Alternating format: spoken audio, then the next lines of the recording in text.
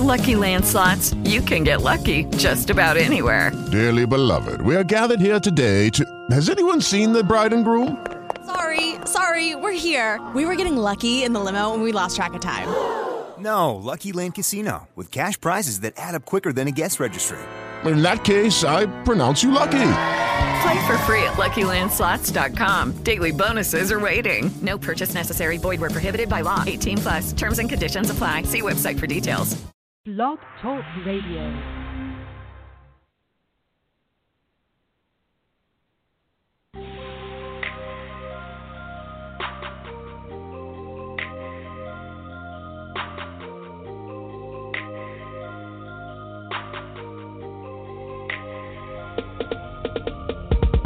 Thought the grass was greener on the other side, but now I know the truth. Gotta lay down my pride. I did you wrong, I know I did, and I'm singing this song. I want you back, can't get you back, too late and you gone. Please hear me out, let me explain so you know my true intentions. Just a moment of your time, please can I have your attention? I love you then and I love you now, when it's you that I'm missing. Can I have a second chance? I promise, baby, I learned my lesson. Cause I hurt you bad, I know I did, and I caused you so much pain. Can you find it in your heart, baby, to see that I've changed? Wanna earn your trust, cause I lost your trust and I'm trying to get it back. Just tell me what I gotta do to get my baby back. I'm sorry, I'm never gonna dance again. Guilty, see, have got no rhythm. Though it's easy to pretend, I know you're not a fool. I should've known better than to cheat a friend and waste the chance that I've been given. So I'm never gonna dance again the way I danced with you. I was such a fool for losing you, thinking I could do better. A change of heart like a change of tide is changing like the weather.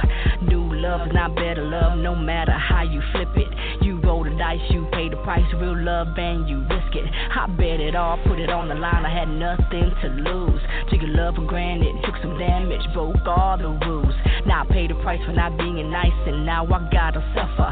I lost it all, can't get it back because of another. Lesson learned, you will get burned if you decide to play with fire. Bright light, hindsight, next time a bit wiser. Cause I took the chance, played my hand like love was a game. And once you break that trust, it'll never be the same. I'm sorry, I'm never gonna dance again. Guilty, see, have got no rhythm. Though it's easy to pretend, I know you're not a fool. I should've known better than to cheat a friend and waste the chance that I've been given. So I'm never gonna dance again the way I danced with you. For a pleading case, I'm begging, baby, asking for forgiveness. I broke your heart, I know I did. Please, baby, just listen. Yes, I'm guilty, it's my fault, and I'm the one to blame. Who shattered our world and set it aflame. But I'm better now, I've changed the way, just asking for a chance. We can start off real slow by just being friends. Cause I love you, boo, baby, only you. How can I make it better? Maybe not right now, but never say never. I'm sorry, I'm never gonna dance again. Guilty feet have got no rhythm.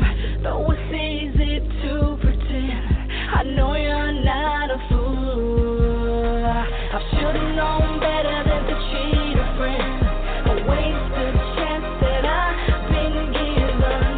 So I'm never gonna dance again the way I danced with you.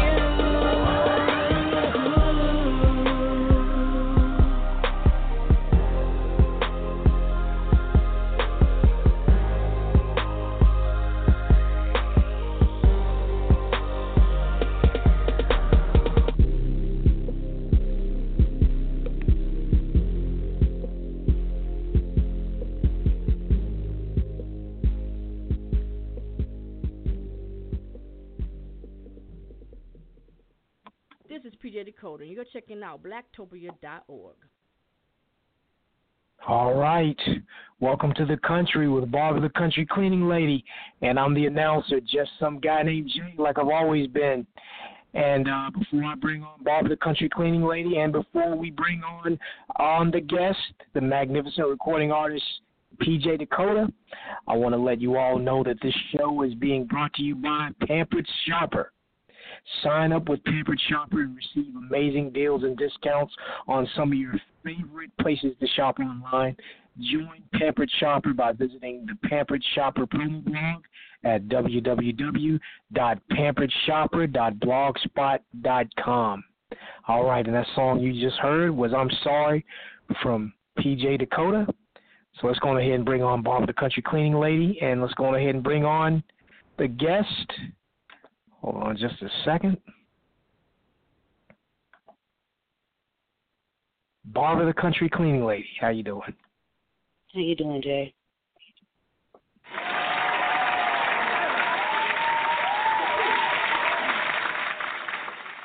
You know, we're just getting ready for your show. Yes, we are. I am back. Oh, yes, the country is back. Testify. You know that's all right, right. Let's go ahead and bring... Oh, yes, testify. All right, let's go ahead and bring on PJ Dakota. PJ Dakota, how you doing? I'm doing fine. How are you? Great.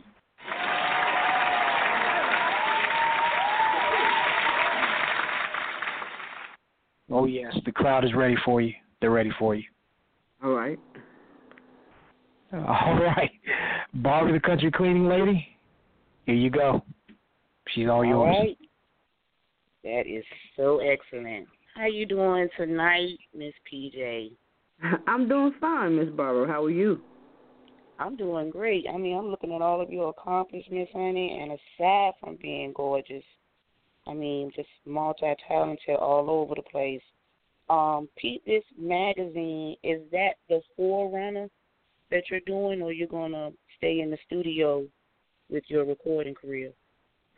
It's a little bit of everything. You know, being an artist, you know, and independent, it takes a while for that to, like, blow up. So you got to, you know, invent yourself in some other different areas. So one of my talents that I have is I can write really good. So I thought I'd dabble into doing some magazine, you know, create a magazine to showcase independent artists. So that's one of my other adventures is to Peep This magazine.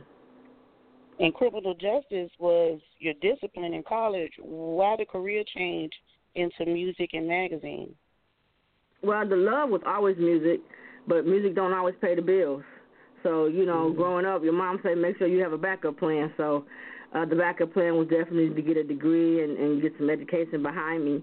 And I always liked law and political science and criminal justice, so that was one of the fields I really, really liked, and that's what I ended up earning a degree in. Well, that's about yes. career like everybody else is. Well, in the future, you plan on using any of that information? I mean, I know you can use it now with the writing and your recording, but do you plan on branching off private practice or into someone else's firm with that?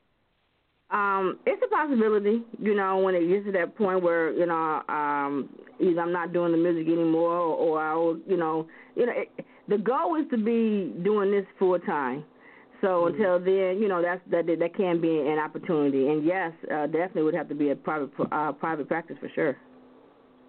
And I got to ask you, because this has been all over the news and still a big issue with everybody coming from Michigan, and in particular where it said this water crisis, because it looked like to me that both sides of the platform is using it politically. Where do you stand with that coming from Flint? How does it affect you and your family, or how had it affect you and your family, the water crisis? Well, our experiences with that water situation, definitely, you know, the garage was filled with bottles to the ceiling. And the hassle of trying to find the locations to pick up water, that type of thing. And the water would have an awful smell when used on certain days. And the area where I live, we're kind of like close to Flint Township. Like if you jump the fence in my backyard, you're in Flint Township. But other than that, I'm in Flint. But they claim that our area was clear of that situation, even though Matter of fact, my little complex that I live in, they didn't come in. There's a process where they supposed to fix the pipes in front of the house. They didn't do that on my block because they said our area was clear of that. But I beg to differ. So we were affected by that process. Okay. Pete This magazine, because I was looking at some background on that as well. What made you come up with the concept? When you you're talking to somebody, you want them to check something out. Yo, peep this, and that's like one of my sayings. So that's the name of it came from. But just my goal, besides just being an artist myself, is to educate these young knuckleheads trying to get into this business, because I've been in it and doing it for so long. I know what the ins and outs, the good and the bad. You know what I'm saying? So I want to offer them platforms because, I just said it before we came on, was that are you artists getting on these type of interviews, these blog interviews, and in these magazines? Are you guys doing that? Because that's one of the ways of marketing and promoting yourself as an independent artist.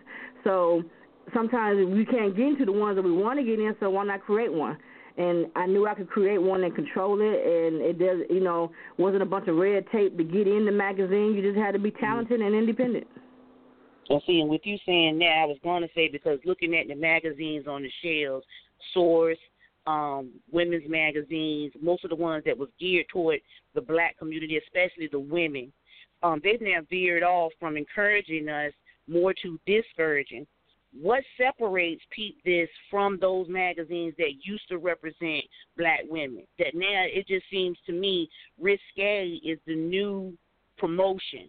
I mean, they're willing to put it all on the line just to sell a magazine, and you're still not getting any positive information into the young people reading it. Even if they're standing there at the newsstand looking at it but not paying for it, they're absorbing something from what they read. What separates Pete This from those magazines? Because for a lot of them, like Ebony especially, I'm disappointed in them now because they're no longer doing what they used to do. As you and I know, we would sit and read it.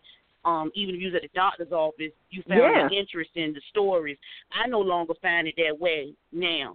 So what separates Pete This from that type of feedback out there?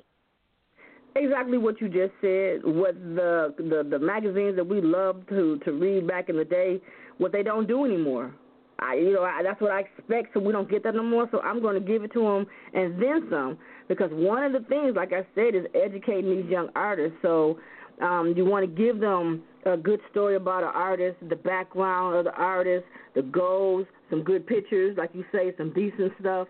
You don't have to put it all out there to be seen and heard type of thing. It could be of good taste. And just the story of what I'm learning now is artists want to know, how do I get into the industry? All right, then, check out the magazine, page so such and such. We'll do articles and interviews on individuals that's been through it, that's, either been in the industry for a long time or just getting into it, and everybody gets a chance to tell their trials and tribulations of their process. So I think being able to give them that, and also resources of where to go to get things, and to be an independent artist, resources to go to help them in the process. That's what that magazine will provide and does provide. Okay, so it's in the article. If you want to be in Pete This magazine, you have it in the magazine where they can go to apply? Yes. Okay. Because, I know for a lot of listeners, those that haven't had that platform or that opportunity to get out there, what are some of the things that they need to come at you with?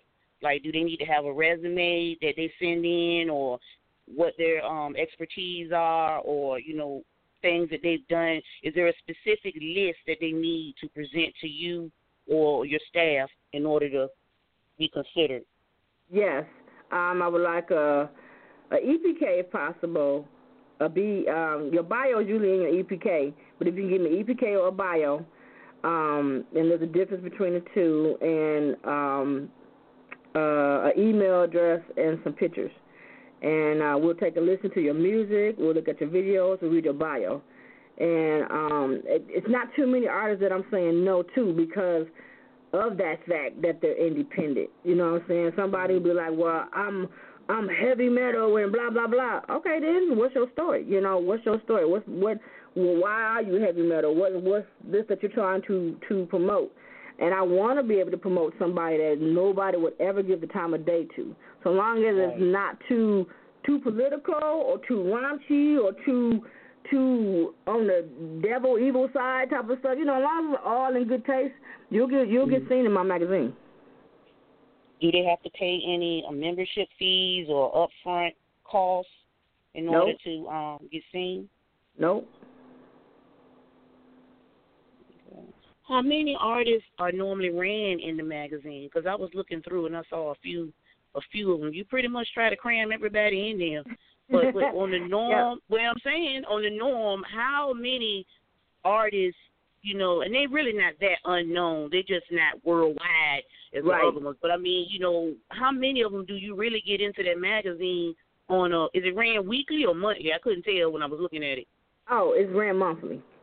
Okay, so how many artists do you really get in there monthly, you know, per magazine?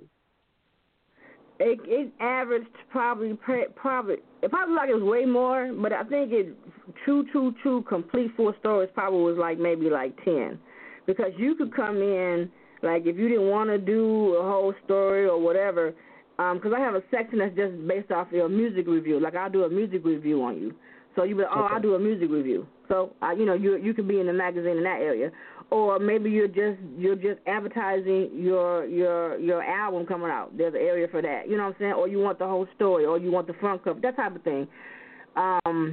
So it can vary, but it's 12 to 15, if not a little bit more.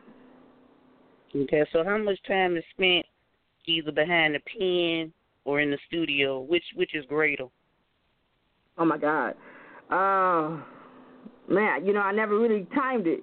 In that aspect, but let me see. I take about a week to gather all my artists. I make the phone calls, we set up the interviews, and I might can get the interviews done, or maybe in 2 or 3 days. Then I write them up. You got to process them. So I think it might take me about a week, maybe. I give myself a 2-week window to get the pictures and everything finalized. So about a 2 weeks within that month before I upload it. Okay. And I'm sorry, it's hot. So, I mean, is that the only single you got running, or you plan on doing some touring and, an album? I know you ain't got time with all the other mess you got going on, but I'm saying at some point you plan on going out there touring with I'm Sorry, or you plan on making an album with it? Oh, I'm making an album with it, and also plans of going on tour. Doing some shows real soon as well in New York and a couple of different areas on the East Coast. So, yeah, and I'm looking for the album to actually be done probably in the next week or so and either pushed out right before July is over or the beginning part of August. Okay. And are any other artists going to be on there? Any collabos of some of the people that you represent? Yeah, I have artists that would be on a song with me named Yaman. And let me see, who else? Do I have anybody else on that album? I think he might be the only one. I didn't do too many collabs on that. Okay. So basically, by the time you get that out there, the magazine, you have both of them running at the same time. How you gonna go back and forth between the magazine promoting that and promoting the album? I mean, do you have a staff to work along with you? Because I know you can't do it all by yourself. Actually, I was doing it all by myself, wow. But as of the last couple of months, I've been able to get help with it, so I'll be able to get it out sooner and faster and quicker. But actually, I was doing everything myself. You just have to spread the time out. Good Lord. Yeah, that's a lot of spreading. I'm looking at your stuff. But for you, music in general, what genre basically, because, I mean, that sounds like a little rap, a little R&B, and I'm sorry. Which one is your favorite that stands out the most to you? Singing. Okay. Well, where do you see the artists and the music in this generation? Because I normally ask everybody. And, I mean, your music, from what I've heard, old school, like most of us, it has substance. and there is meaning behind the music. What do you see going on now? And I mean, it's not to put the artist down, right? But what do you see going on now with the kind of songs they have out there that make absolutely no sense but crack $1 million off? I mean, you know, the taste of the music that has no taste but cracks $1 million off. What do you think of those particular songs or the artists in general? Oh man, I do feel sorry for them because the longevity of it is, you know, is limited, and oh man, it's a tough question because until we as people start requesting the old school music back, the industry and the radio stations are gonna keep playing what the labels keep giving them. So until we change that, it's gonna stay that way. And see, I'm asking because the hungry artists out there that listen to different radio stations try to get in contact and interact with different ones like yourself, Jay. They don't understand that. You see, the first thing they see is the money. And they assume as soon as I crack off this nasty-ass singing song that I'm going to make $1 million like an artist who's been out there for years. You're not, because you don't have that promoting tool. You don't have that mobile ability that this person has. They've already made that first meal, so the junkie meal is what I call it. The junkie meal that they make off this particular song, money was already out there. You don't even have the first dime. So you don't assume that you're going to make. Do you explain to the artists as you deal with them, you have to pay people for a lot of these things that are done. Or if you do it on your own, it has to be that catchy that no one will copy what you've done. And I mean, and that's for a lot of these artists, those that I've talked to before my show came back on, a lot of them were assuming that they would fall right into that game. And I mean, I don't care how good you are. It's the demographic that you have to reach. It's the people. If you don't reach that certain amount of people or that certain kind of people, your music is going nowhere, and somebody been took it and copied it because you're an underground artist. How do you help the people that you represent or, you know, mentor, keep them from falling between the cracks in those scenarios? Because you know it happens all day long. Oh, yes, totally. And it's hard, you know, because you're right. The artists come to me with their songs, and we listen to it, and we tell them whether or not, you know, that it's good or not. They want to emulate what's out already, and they don't understand that that's only going to last so long. There's only going to be so many of those like that. You can't come out and be the next Beyonce because we already have a Beyonce. You know, you can't be the next Drake because we already have a Drake. Nobody wants to hear 10 versions of Drake. You know what I'm saying? You know. Right. So being able to tell them to be unique and different is hard, you know, when they know that nope, all I gotta do is make the same type of track and I can get on. So it's a conversation that takes place, but whether it's being heard or just being dismissed, it's on them. And it's like one of those where you say, hey, I told you, you can learn the hard way. And how long have you been doing music? Because I didn't see that either. Oh, yeah, you know you can't tell everybody everything. You go ahead and tell your business when you come up here. I'm sorry. How you long okay. have you been in the business? I want to say, let me guess, over 10 years? Yes. Okay. Because it sounds like it, and in everything I'm reading and seeing about you, it sounds like over 10. But give me a specific, 20, maybe? Yeah. Okay. Yeah. Yep. Okay. See, but then you have that experience, but that's you're right. That's the hard thing. You're not going to get them knuckleheads to listen because they've been too, well, I put it this way, commercials and stuff has retracted them. And basically, now what do you feel about these shows? Because me and the young man got into a big argument about, and you as dealing with the production and magazines and promotion, we got in a big argument about those reality shows that come on, that Sean Puppy Combs and that other guy, I can't think his name, some of those other artists represent. My feelings on those shows is they're not very realistic. And I don't care if it is a known artist up there representing that show. Yes, I get up there and I become the next idol or the next one of the four, whatever the hell that best is. Yeah. But in the end, that's not the only part of me. Once I'm done with Sean Puffy and them, basically they walk away. Yep. And I have to now stand on my own and make that career because they've already felt like they've given me that platform by putting me in front of millions of viewers. Exactly. So they figure like I can handle my own. What do you think about those shows? I really don't like. Now there used to be a purpose to them as well. Yeah. Now I don't see the purpose to them. I just see some of the old artists trying to relive their lives. I mean, that's what I see. So I no longer look at them. What do you think of those? Because me and him got into it. He was like, they're still a good platform. In a sense, yes, but in a sense, no, because they're not being realistic with you about the career you may or may not have. Look at some of the other people who were on American Idol. They're not doing commercials. They're not doing recording artists or they're actors.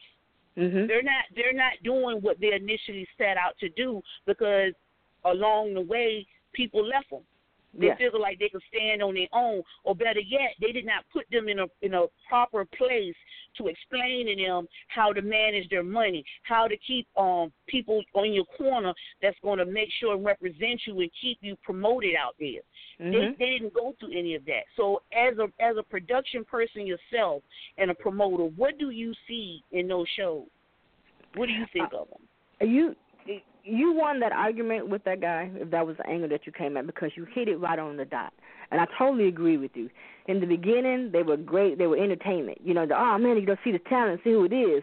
But you're right. It's after the lights go out and the curtain closes, what happens then?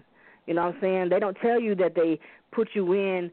If you do get picked in the process of that, they don't tell you that they put you in an unimaginable type of contract, 3, 4, 5 deal contract, and ain't much money given to you in the process, let alone no signing bonuses or whatever. And you have to go on their label and you have to use their producers. You have to become what they want you. And they're grooming you to see if you're gonna bend through that whole show. So yes, they're not, you know what I'm saying? And if it doesn't go right, you're stuck. You're there on the shelf. Either you're gonna come out with an album or you're not gonna come out with an album. And another thing that people don't understand, so all those listeners that be like, you know what, I'm about to go be on the Full, I'm about to go be on whatever the other shows are called. They use you, and you have to come in literally with a sad story.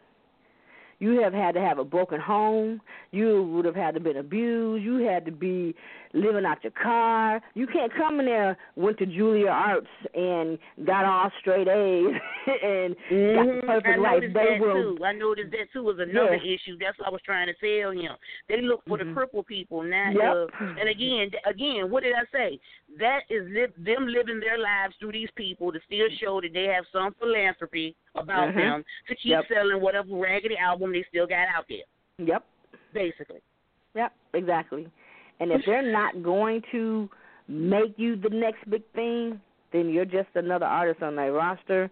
You're going to serve your time, and probably before the year's over, they're going to drop you. So I was just wondering, was I right? And I'm not even in the music industry. But, yeah, he got really, upset with me and, blocked me and stuff. But it was what it was. I was trying to give him the proper information. Now, I've been doing this a long time, interviewing you guys with this stuff. I consider everybody a major talent. I don't consider you an upstart or none of that mess, which separates me from a lot of folks. Because I already give you that respect and that credit. Right. But, looking at what I've seen from that, that's all I saw. That's why I stopped watching those shows. Because they're no longer about the talent. It's about trying to relive your mess or keep selling your mess. And it's not even about you. The show isn't about you. Yes, that's his name, Adam Levine. Yes, that's you and Christina Aguilera and the rest of y'all. I know who you in. It's over. Your time is done.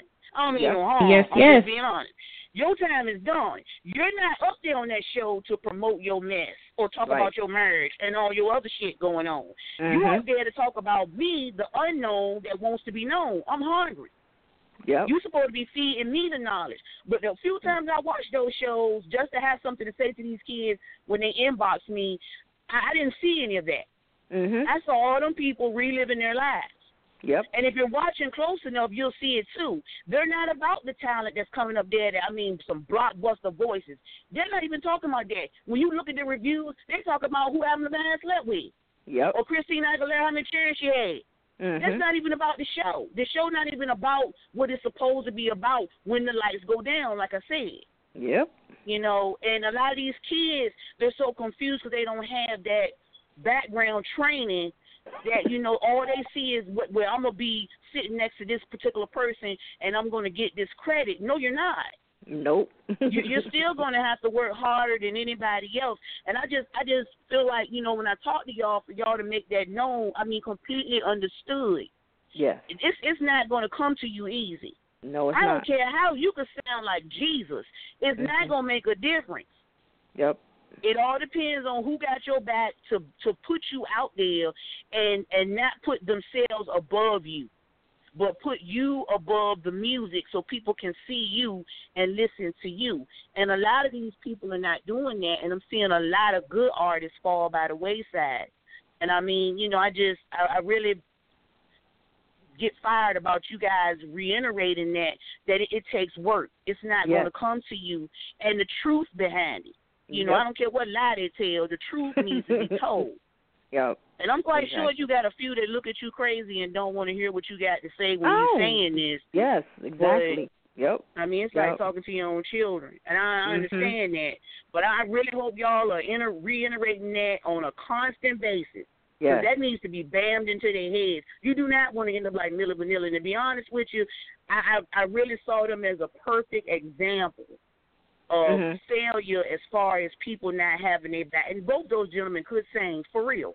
They could. They really could. Yes. But the mess that they were thrown into because their priorities weren't correct and people saw that they were just hungry for a better living, that's what they use against them instead of for them. And I always use them, too, as a perfect example when I'm talking, before I turn people over, get on Jay's nerves and turn them over to him. Then I'm going to start turning them over to you.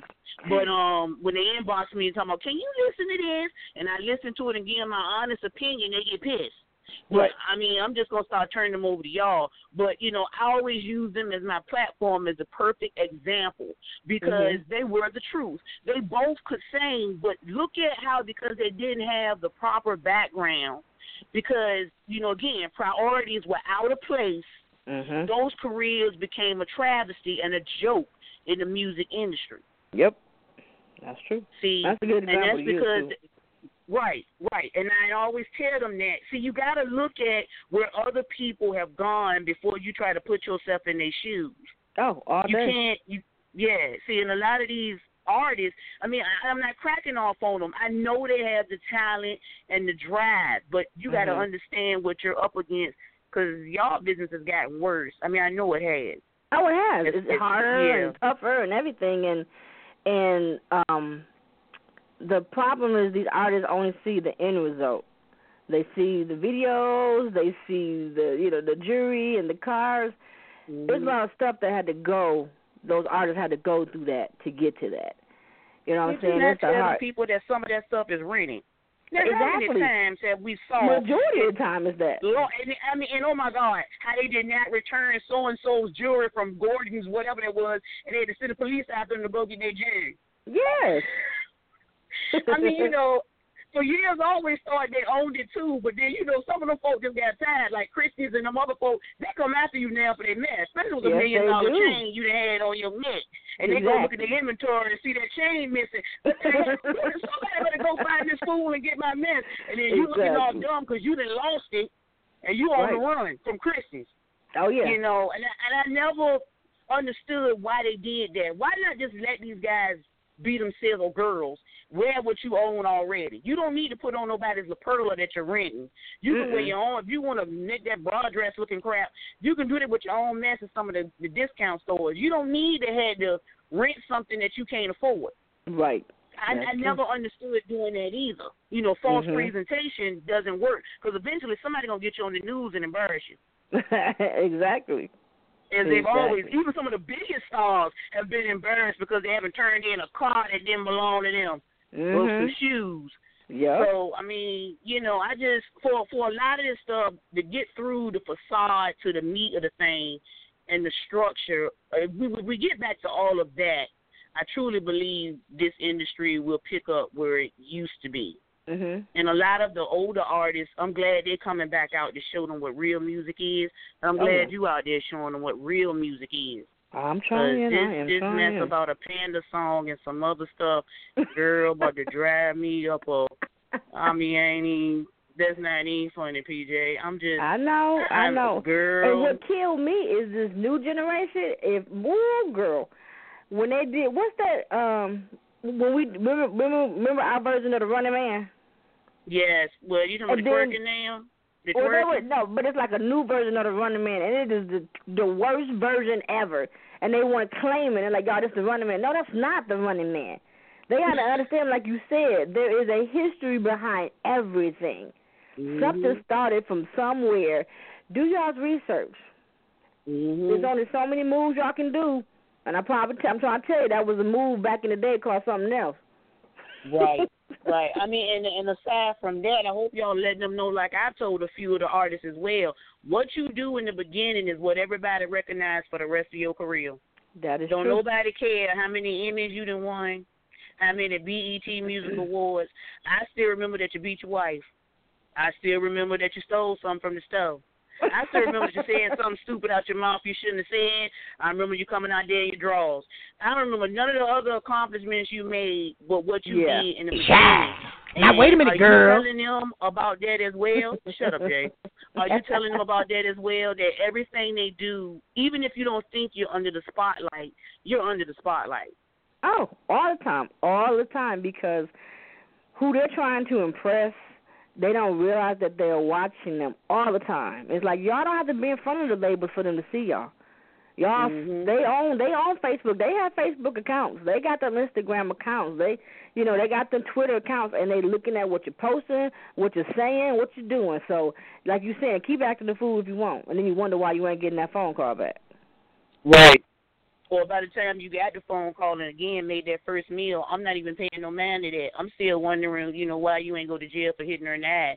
I mean, see, the wrong, but the wrong things get noticed. And I mean, a lot of these guys don't realize that. But some of the artists, I'm glad, like I said, the older guys, they're doing a lot of documentaries nowadays, if you haven't noticed.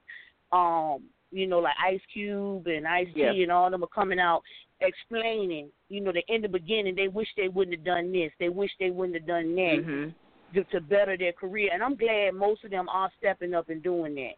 Because some of the young guys still respect them and look at them as the pioneers, of rap, the pioneers of R&B. I'm glad these guys are coming out and saying that, because I've said it so many times myself, and I'm quite sure you telling them as well. But you got to understand that everything you do, people are, I don't care what, even going to the bathroom. You've heard artists say they can't even go to the bathroom in peace.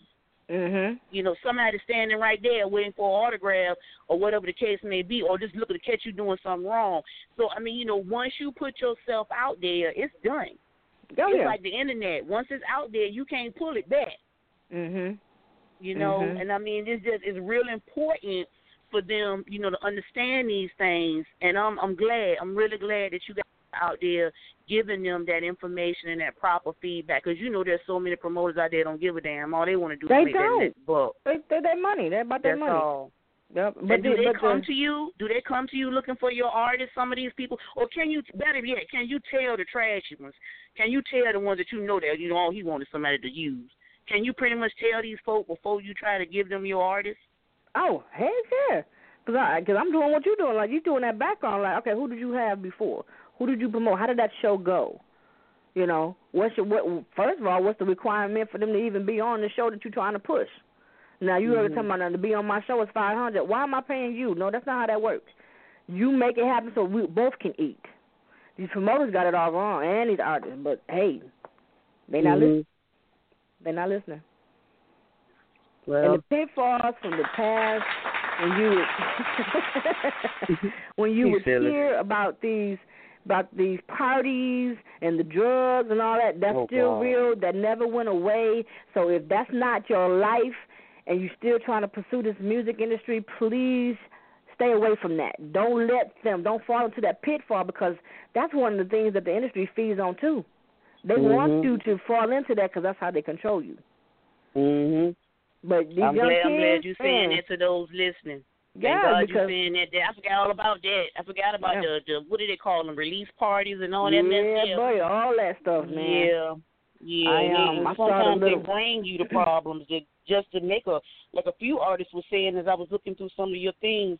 A few of them said that they got caught in scenarios where they were actually set up by folks, just to be put on the news so a story could be broke out about them.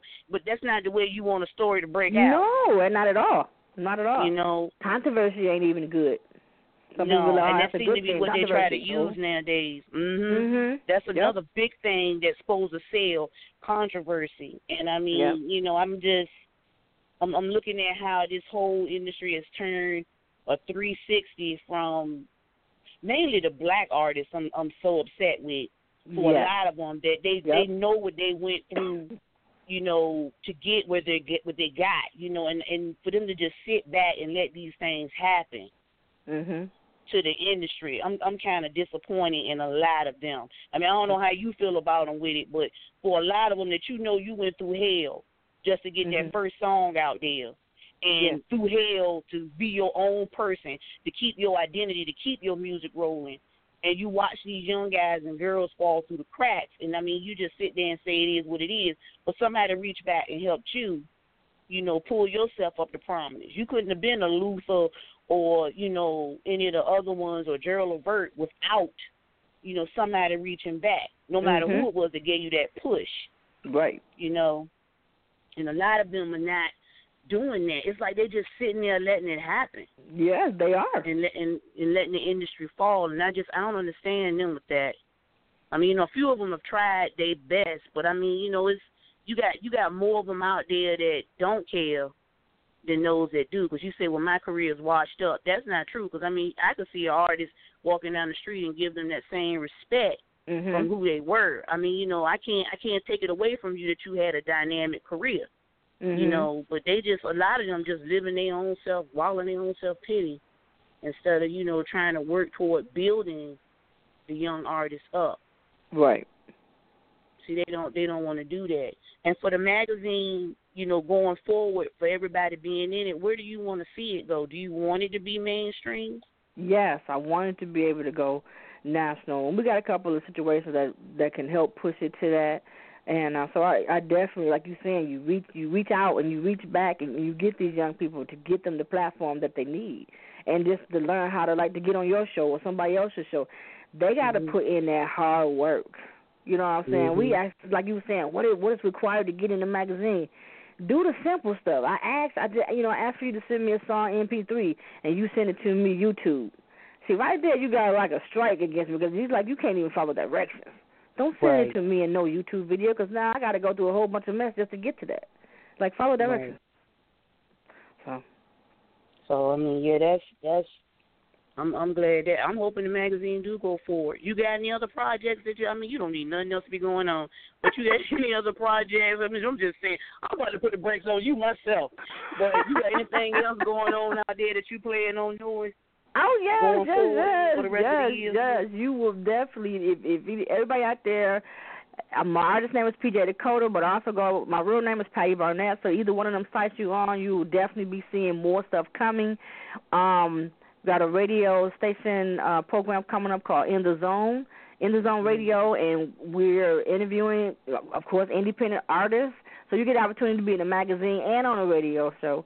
And we're making sure that it's BDS, so you can get your points and your radio credit for that.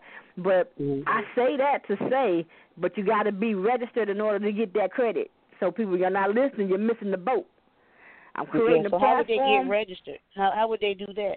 You got to do your ASCAP. You got to do your BMIs. You got to do your sound exchange. You got to do your song trust. All these little organizations you guys have to sign up for in order to get your radio spins counted and your interviews and your spins, your radio spins, all those type of things, and any other type of way for their music to get, whether it's getting streamed, all that. It's got to be, somebody got to be watching it and counting them numbers. But if you ain't got it in, so they know, you can't get paid. So everybody like, I want to get paid. Hey, that's another avenue. And then, of course, do your shows. Do a small independent tour. Okay.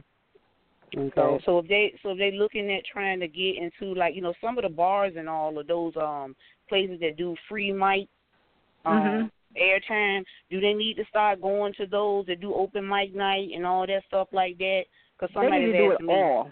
They need to do it all.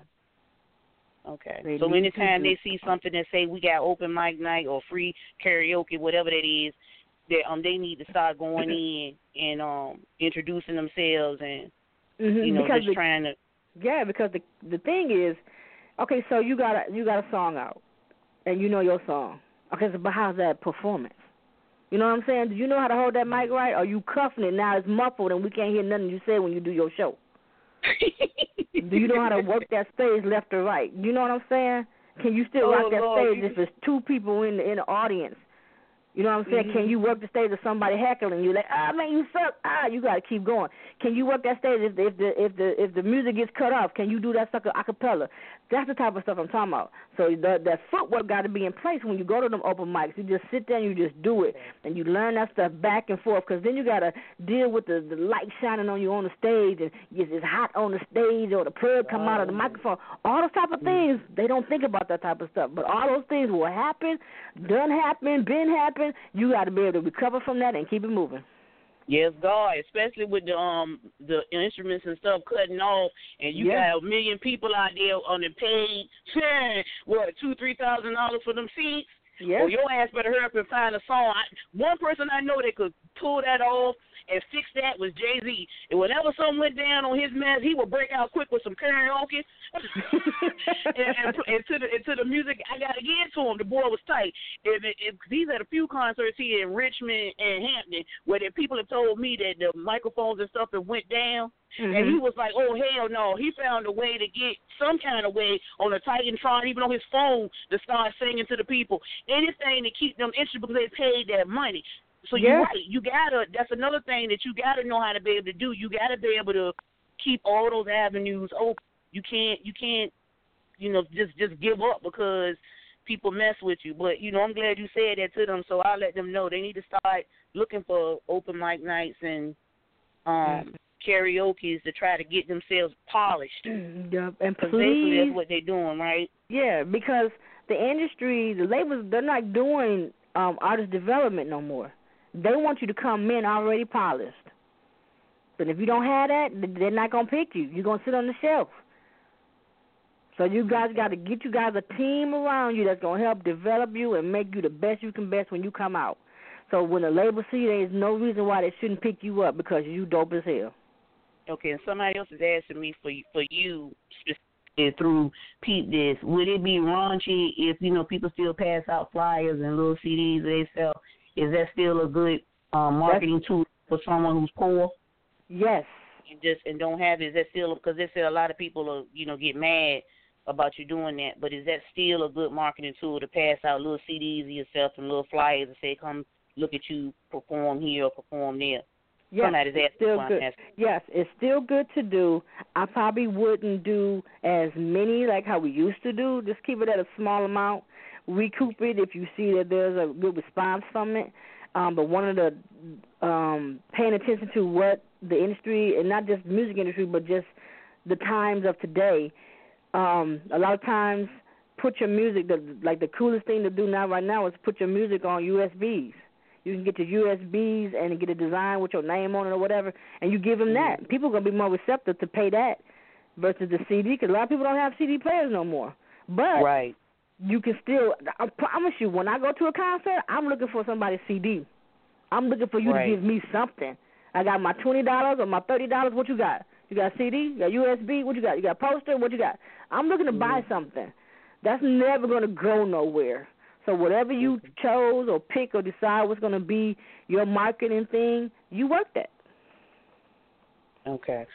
So it's good that they still doing that, because I know a lot of kids are saying that they get discouraged because nobody's really, taking them up on, listening to their music. But then, like I told them, I said, it's all in how you present it. Because I've had a few guys, when I'm at the gas station, come up to me, listen to this and listen to that. And I said, look, I understand that you are artist and hungry and you want people to listen so that word can be passed around. But even with you doing this is still a business proposition between you. I'm a business owner myself because I have a cleaning company. You are still a business prospect because you're looking for clientele. You can't come at me with no dirty shirt on, no dirty pants, and you looking ignorant with your drawers showing. I said, I know I'm sitting here getting gas, but I'm looking at your ass. And that's not what you want me to do, even if you want an artist and they end up tricking you out like that later. Right now, you're trying to gather an audience. So I said, you got to come at me a little bit more presentable than what you're doing. And you need to know what you're saying out your mouth. Again, that's the beginning of the end for you if you don't know how to talk. Because one of these days you may pick up the right person. You know what I mean? There's plenty of different artists and different recording people like yourself out there. Y'all just could be in a town or city doing something personal for your family. And somebody walk up to you. I said, you don't know who you walking up on. You have to know how to. And one of the young guys was like, it ain't all that because he ain't got nowhere yet. And I said, for this dude, get him the fuck out your face. He is not going to be on your side. He should not be saying that even with me standing here with you trying to sell it to me. That's not the kind of background you want with you. That's not the kind of, encouragement you want. But as I'm telling you, know what to say out your mouth, know how to dress. You ain't got to come with no suit on, but a nice shirt, nice pants, pull your pants up, nice hat, wash your face. Before you want to come and try to present a CD to me and ask me to give you a $2 donation. I'm not going to give you jack till I see you look presentable. And see, and a lot of kids, my friends and all laugh at me about when I do that, but it's the truth. Everything is a business proposition nowadays. Yes, it is. So, and you don't know who you walking up on. Like, look, you could be out there in your sandals and a dress and not paying no man, and then somebody walk up on you the right way, and then you introduce yourself, I'm PJ Dakota. And they go, oh, my God. Because that's not how you standing there talking to them. You downtime. This is your relaxed time. Right. I've heard a lot of artists say that if you found people in that downtime, it's all in how you present yourself. And that's a lot of things these kids don't get. Presentation is everything. Yes, it is. And you said something, and thank you. You said that I had a nice look. That part is important, too. See, you got to have those black and whites and them color pictures of people. I push they bios and they pack it because it's still asked for. So you guys have to go out there and get your photos done of your presentation. You have to get that done. You cannot get around that. And that's a definite requirement for me. You want me to hear you, you better have that. And if you don't know, you better ask me, and I'm going to tell you where to get it. You don't ask, you don't know. That's what I was saying about the young man when I told him get rid of that particular friend, because you have to always see yourself as a star before that. If you don't have that confidence, how can I put $1 million behind you and put you on somebody's stage? Is you crazy? Right. And I'm not going to recruit my money once they done booed you off the stage. My money is done. Well, what the hell I'm going to do? Take you to civil court and get my money? Come on now. And that's what I said. You got to already go out there with that confidence and already know that you can do it. Now, not overconfident and be ignorant. But a confidence about you that says, I know my craft. I know I can sing, rap, act, whatever it is. I'm good at it. Give me a shot. That's what you want to see. Yep. Exactly. So hopefully they're picking up the information that I'm trying to pull out of you to give to them. So when they come at you, they're coming at you correctly. Because everything, like I said, presentation is everything, and that's one thing this generation don't understand. No, they don't. Presentation. They don't. See, you can't come at me looking dirty and expect me to represent you or even buy your material. You have to come at me with presentation. Oh, yeah, and and that's very important. When you're talking about that presentation, I had an artist send me something. It was so much cussing in a song, I couldn't even go finish through the whole song. I couldn't even get to the hook. It was so much cussing. I'm like, hey, see, they man. think that sells. See, they think that sells because you see that, what is it, the ghetto or guttural or whatever it is rap. Mm-hmm. They assume that that's going to sell, and that's not the case. Everybody can't do what you see everybody else do. Yep. Exactly. So, and I'm glad you said something about that, too.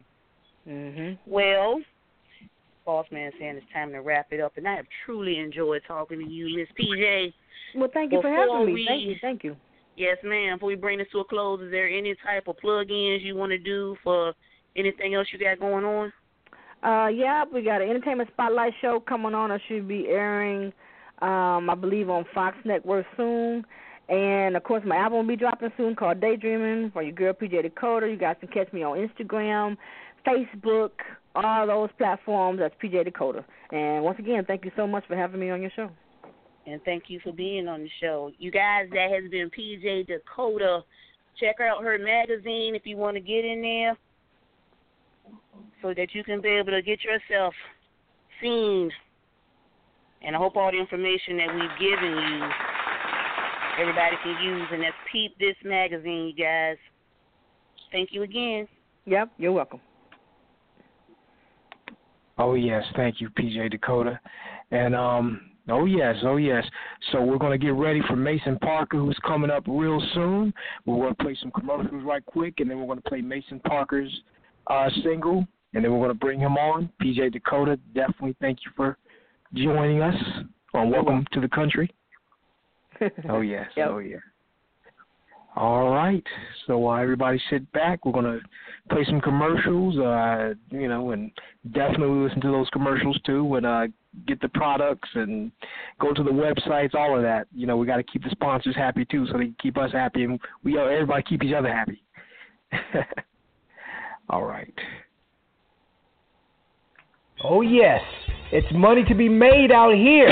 Win big at the Lucky Panda. This is some guy named Jay, like I've always been. And I want to let you all know that you can win big money out here at the Lucky Panda Adult Arcade, located 2610 Clemson Avenue, Charlotte, North Carolina, right off the plaza. Open 7 days a week, days and nights, so come on out. The Lucky Panda has skill games, fish games, and more, including weekly raffles and drawings.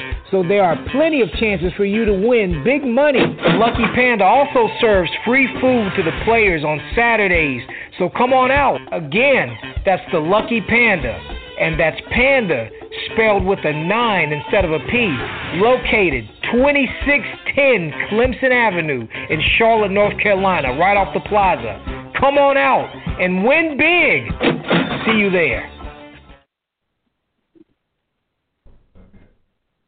Yeah, what's up? It's your girl, Linda B. Let me find out you got that big boy TV, but you only getting hospital station. Let me find out you got that flat screen TV plugged up to a converter box because you too cheap to get cable. Let me find out every week you down at the bootleg man trying to get new movies because you running out of stuff to watch. Shame on you. I'm here. That's what I do. You want cable? Hit me up. Oh, Bill? No problem. I got you. Cable too high? I got you. Dun, dun, Hit me dun. up. We can do this a few ways. You can either call me, I can call you, 937-287-0736, or you could go to my website, lindaeBrown.acndirect.com, or we could do a 3-way call. What? A 3-way call? We could even do a 3-way call. Shut the front Hit me door. up today, and you can have cable tomorrow. Yeah, I got your back. And remember, with God, all things is possible. Have a good day, world, and I'm out. Hey, ladies. You need to take care of yourself. This is your girl, Kendra D. And I want to let all of you wonderful ladies know that Yoni Steams are available at Massage Life Studios in Charlotte, North Carolina.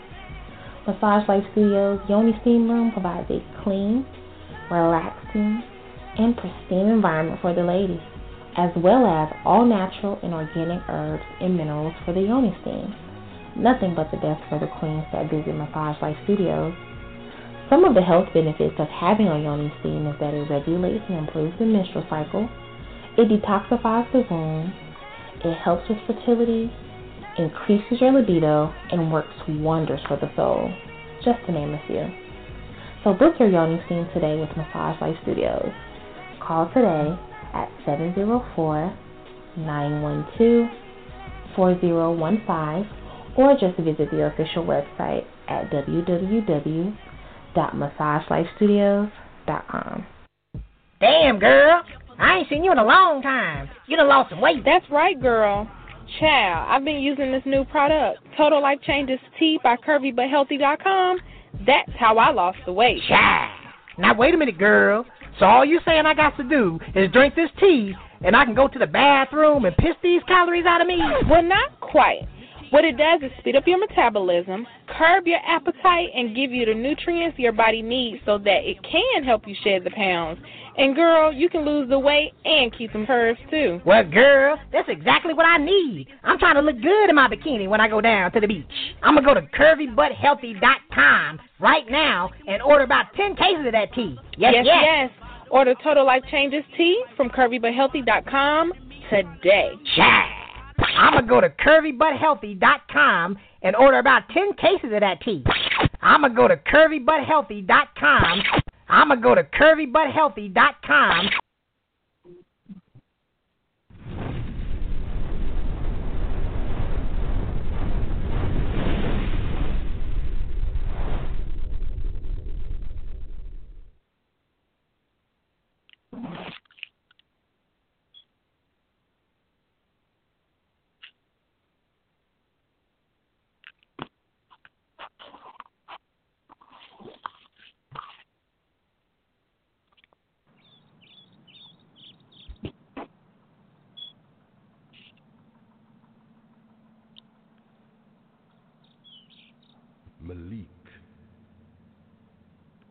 Malik, wake up, my son. Wake up. There is a great light inside you, my son. This is your purpose. To bring hope to this dark world that bounds us captive in this prison of the flesh. To be a voice for the voiceless. A voice for the people. You have much to learn, my young king. And I have so much to show you. My name is Talk. Come with me. I will be your guide.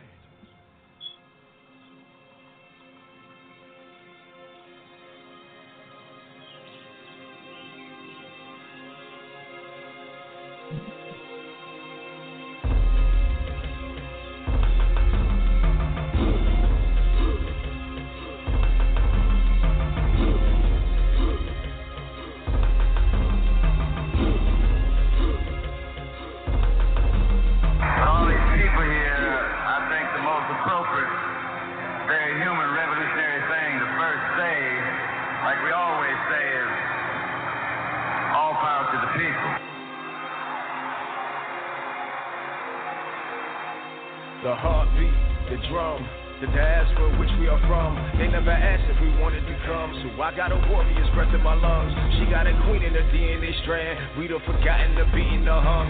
Strangers to fruit in this a holy land where justice for all means justice for some. Still on my feet as I dance in the sand. Echo the songs that the ancestors sung. Melody's magical up in my glands. Make something from nothing, we getting it done. One, love is all that we need. Brothers, the last thing they want is for us to believe. Our lineage is royal, ain't nothing but kings. Connected to you, connected to me. Let me explain what that really means. From Mali to Ghana and all in between. I am my ancestors' wildest dreams. The president's slaves that answer to me. Rap for the moment, I'm wrapped in the beat. Rapture my soul is happy to be. Actually, black and I'm proud. I'm screaming it loud for the whole world to see. Yeah.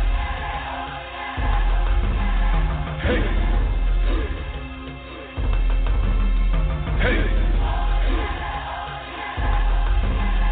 Hey. Hey. May I say something to you to give you a true knowledge of yourself and life? so that the same glory and success attained by other men who understand themselves may be yours. Man in the full knowledge of himself is a superb and supreme creature of creation. Black is beautiful, want you to see. We ever united, think what we could be. Fight over color, they fuel it with greed. Don't think I can take it, get hard to believe. Another acquittal I see on my screen. Officer sitting in court on TV, holding my head and I drop to my knees. The top of my lungs and make me want to scream, yeah. Hold it together as hard as it seems. American dreams are torn at the seams. We ultralight beams, my energy peak. They caught us savage, kidnapped us, we fought and we rallied, and now they all want us to leave. Know that we here and we loud. System that we tearing it down. Starting with me, my music inciting the crowd. Unite and get lost in the sound. They know that it's key. Black and we proud, we coming for peace. Sick of police killing us in the streets. I am tender ingestion gyms, only one child. Carry the torch for my family and tribe. From Congo to Compton, we struggle and strive. Top of your lungs, let them know we alive, yeah. Let's go. Hey. Hey. Hey. Hey.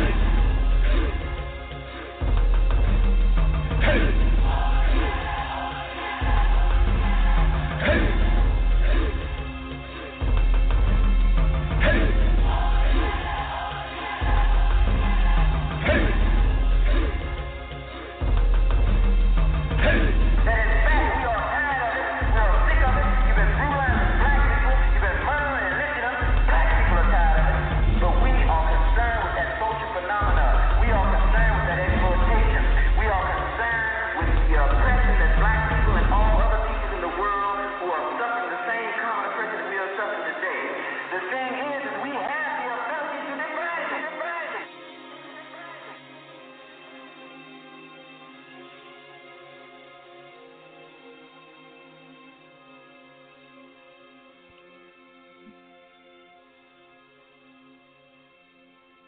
All right.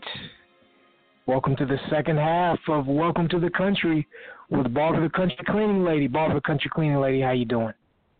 Hello. Oh, yes. All right.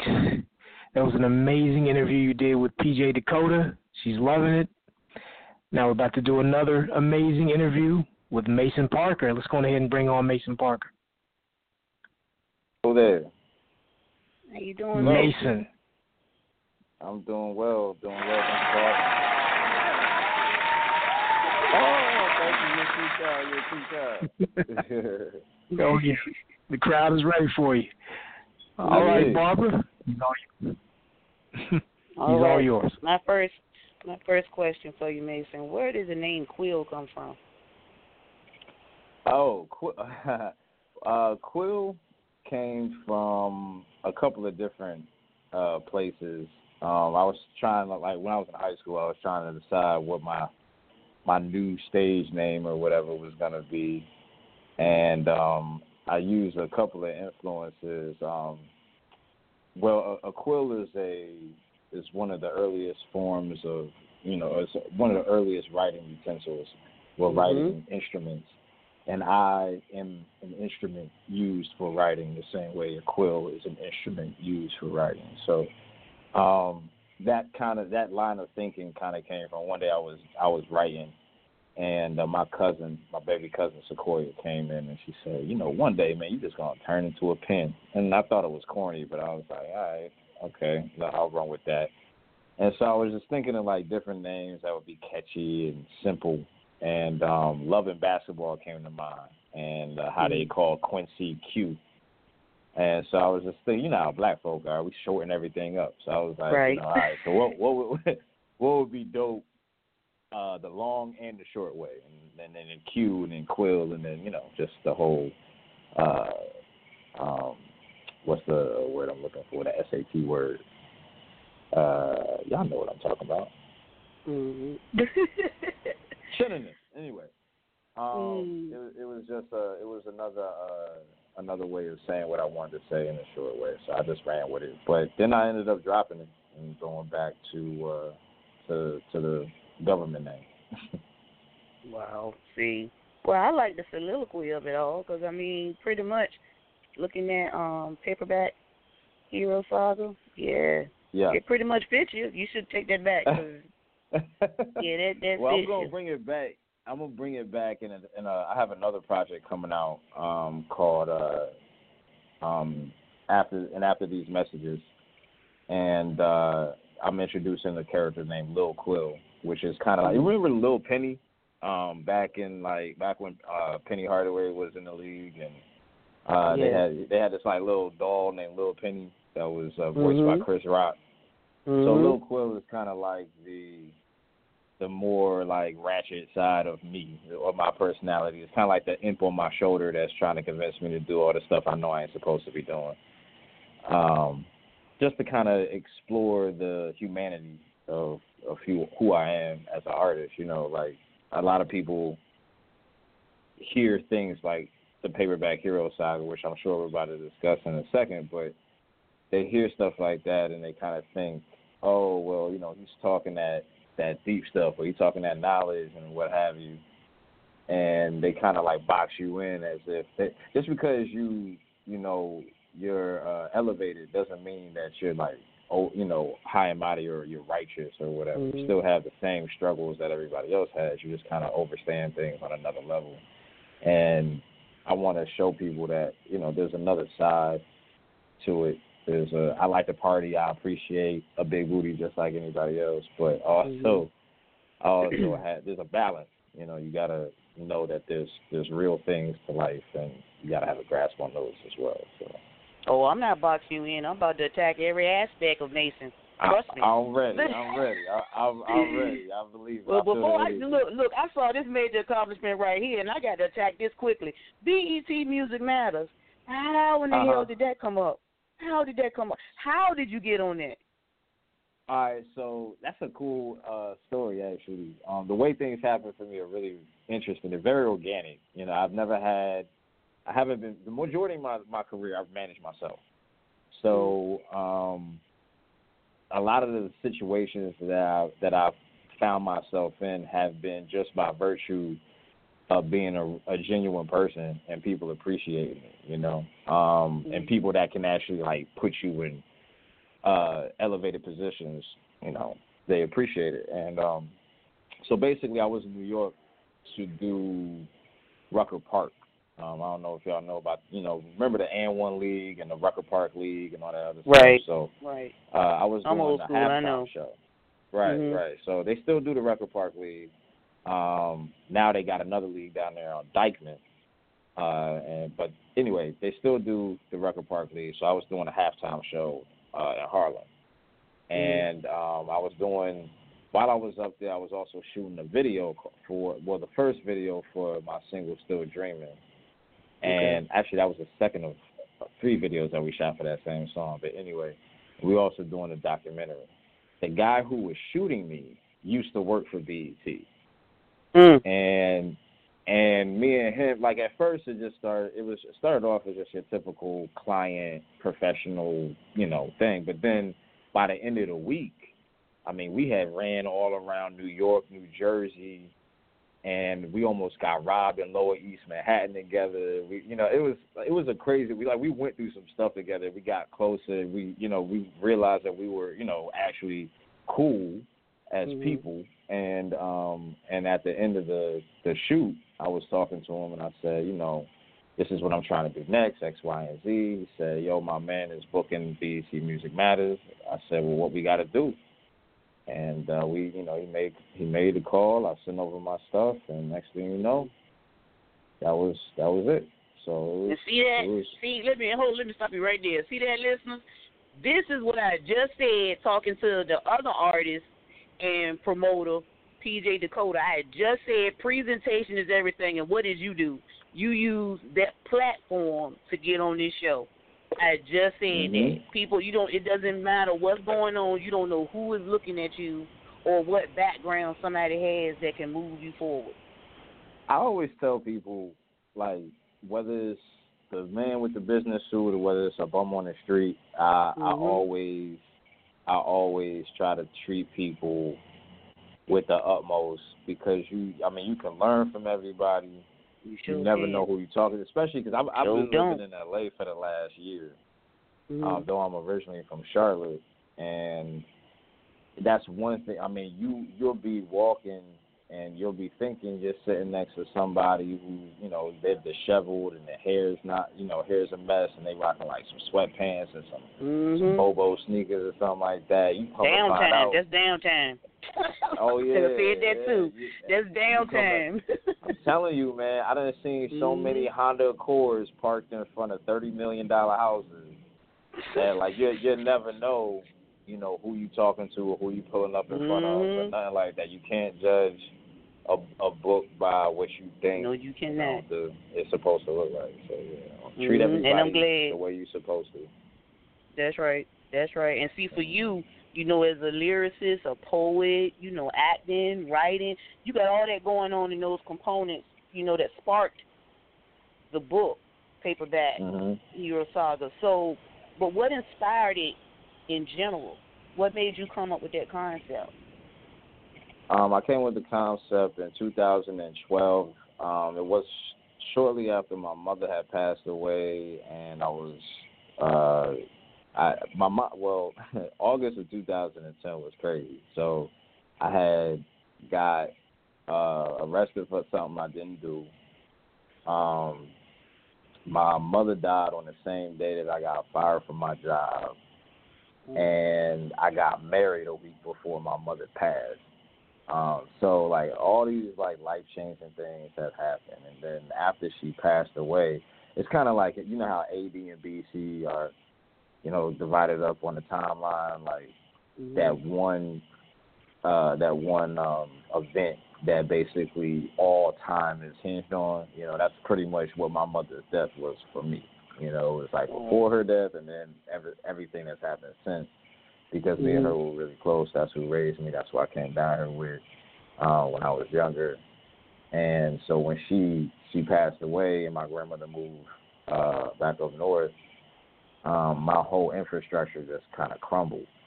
And so it set me on this journey, so to speak, of self-discovery. And so as I started to come out of my initial funk and started to kind of like get, you know, deal with the grieving process and deal with, you know, me and my wife broke up, but I still had, you know, children and stuff to take. I had to grow up like really fast as far as taking care of my responsibilities, et cetera, et cetera. So that was the beginning of like my self-realization, my journey to kind of where I'm at now, which I'm still a work in progress, of course, but you know, just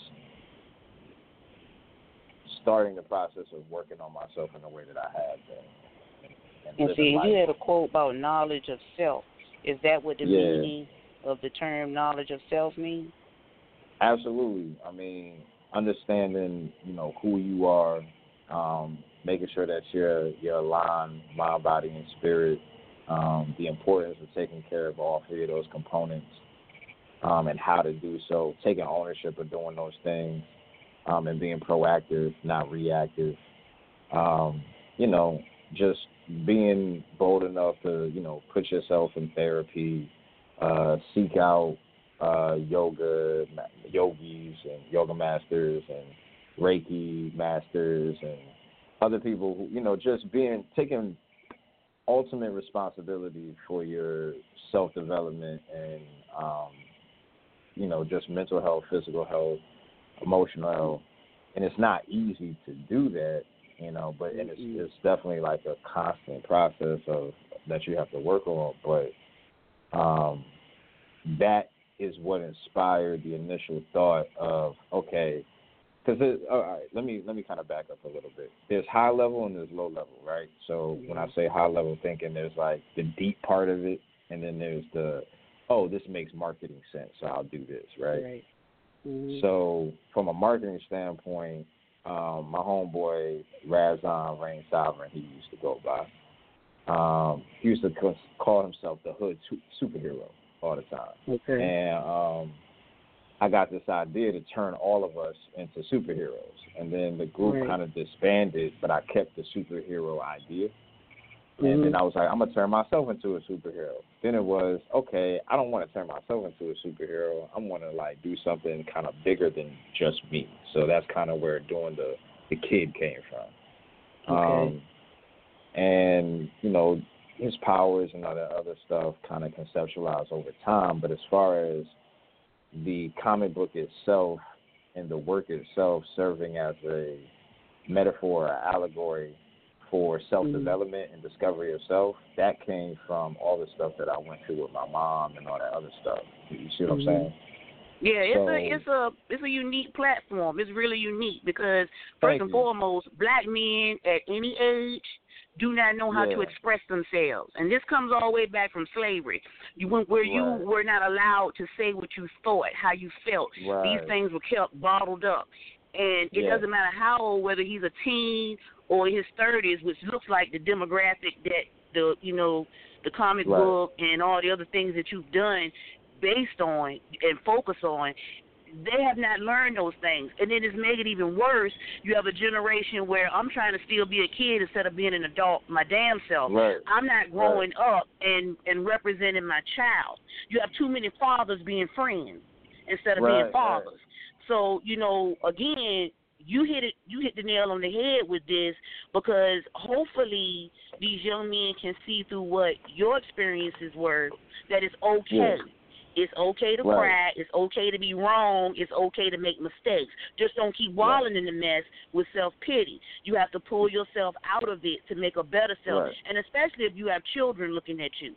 If you have your own kids that you have to represent, and these are the fall-through cracks in black men in particular in this generation. They've forgotten all of that, and they're not living that. Yeah. No, I'm sorry, I didn't mean to cut you off. No, you good. You good. The thing is, too, you got to remember that if you look at comic books and you look at just not even comic books, just entertainment in general, right? Mm-hmm. At what points or in what mediums do we see it most easiest to get these points and these principles across? It's fantasy, fiction. Like if you go and look at let's just say Star Wars, for example, right? Right. Just the whole the Force. I remember my mom used to compare the Force to the Holy Spirit all the time, and she used Star Wars and Star Trek and fantasy to point out and draw parallels to life principles.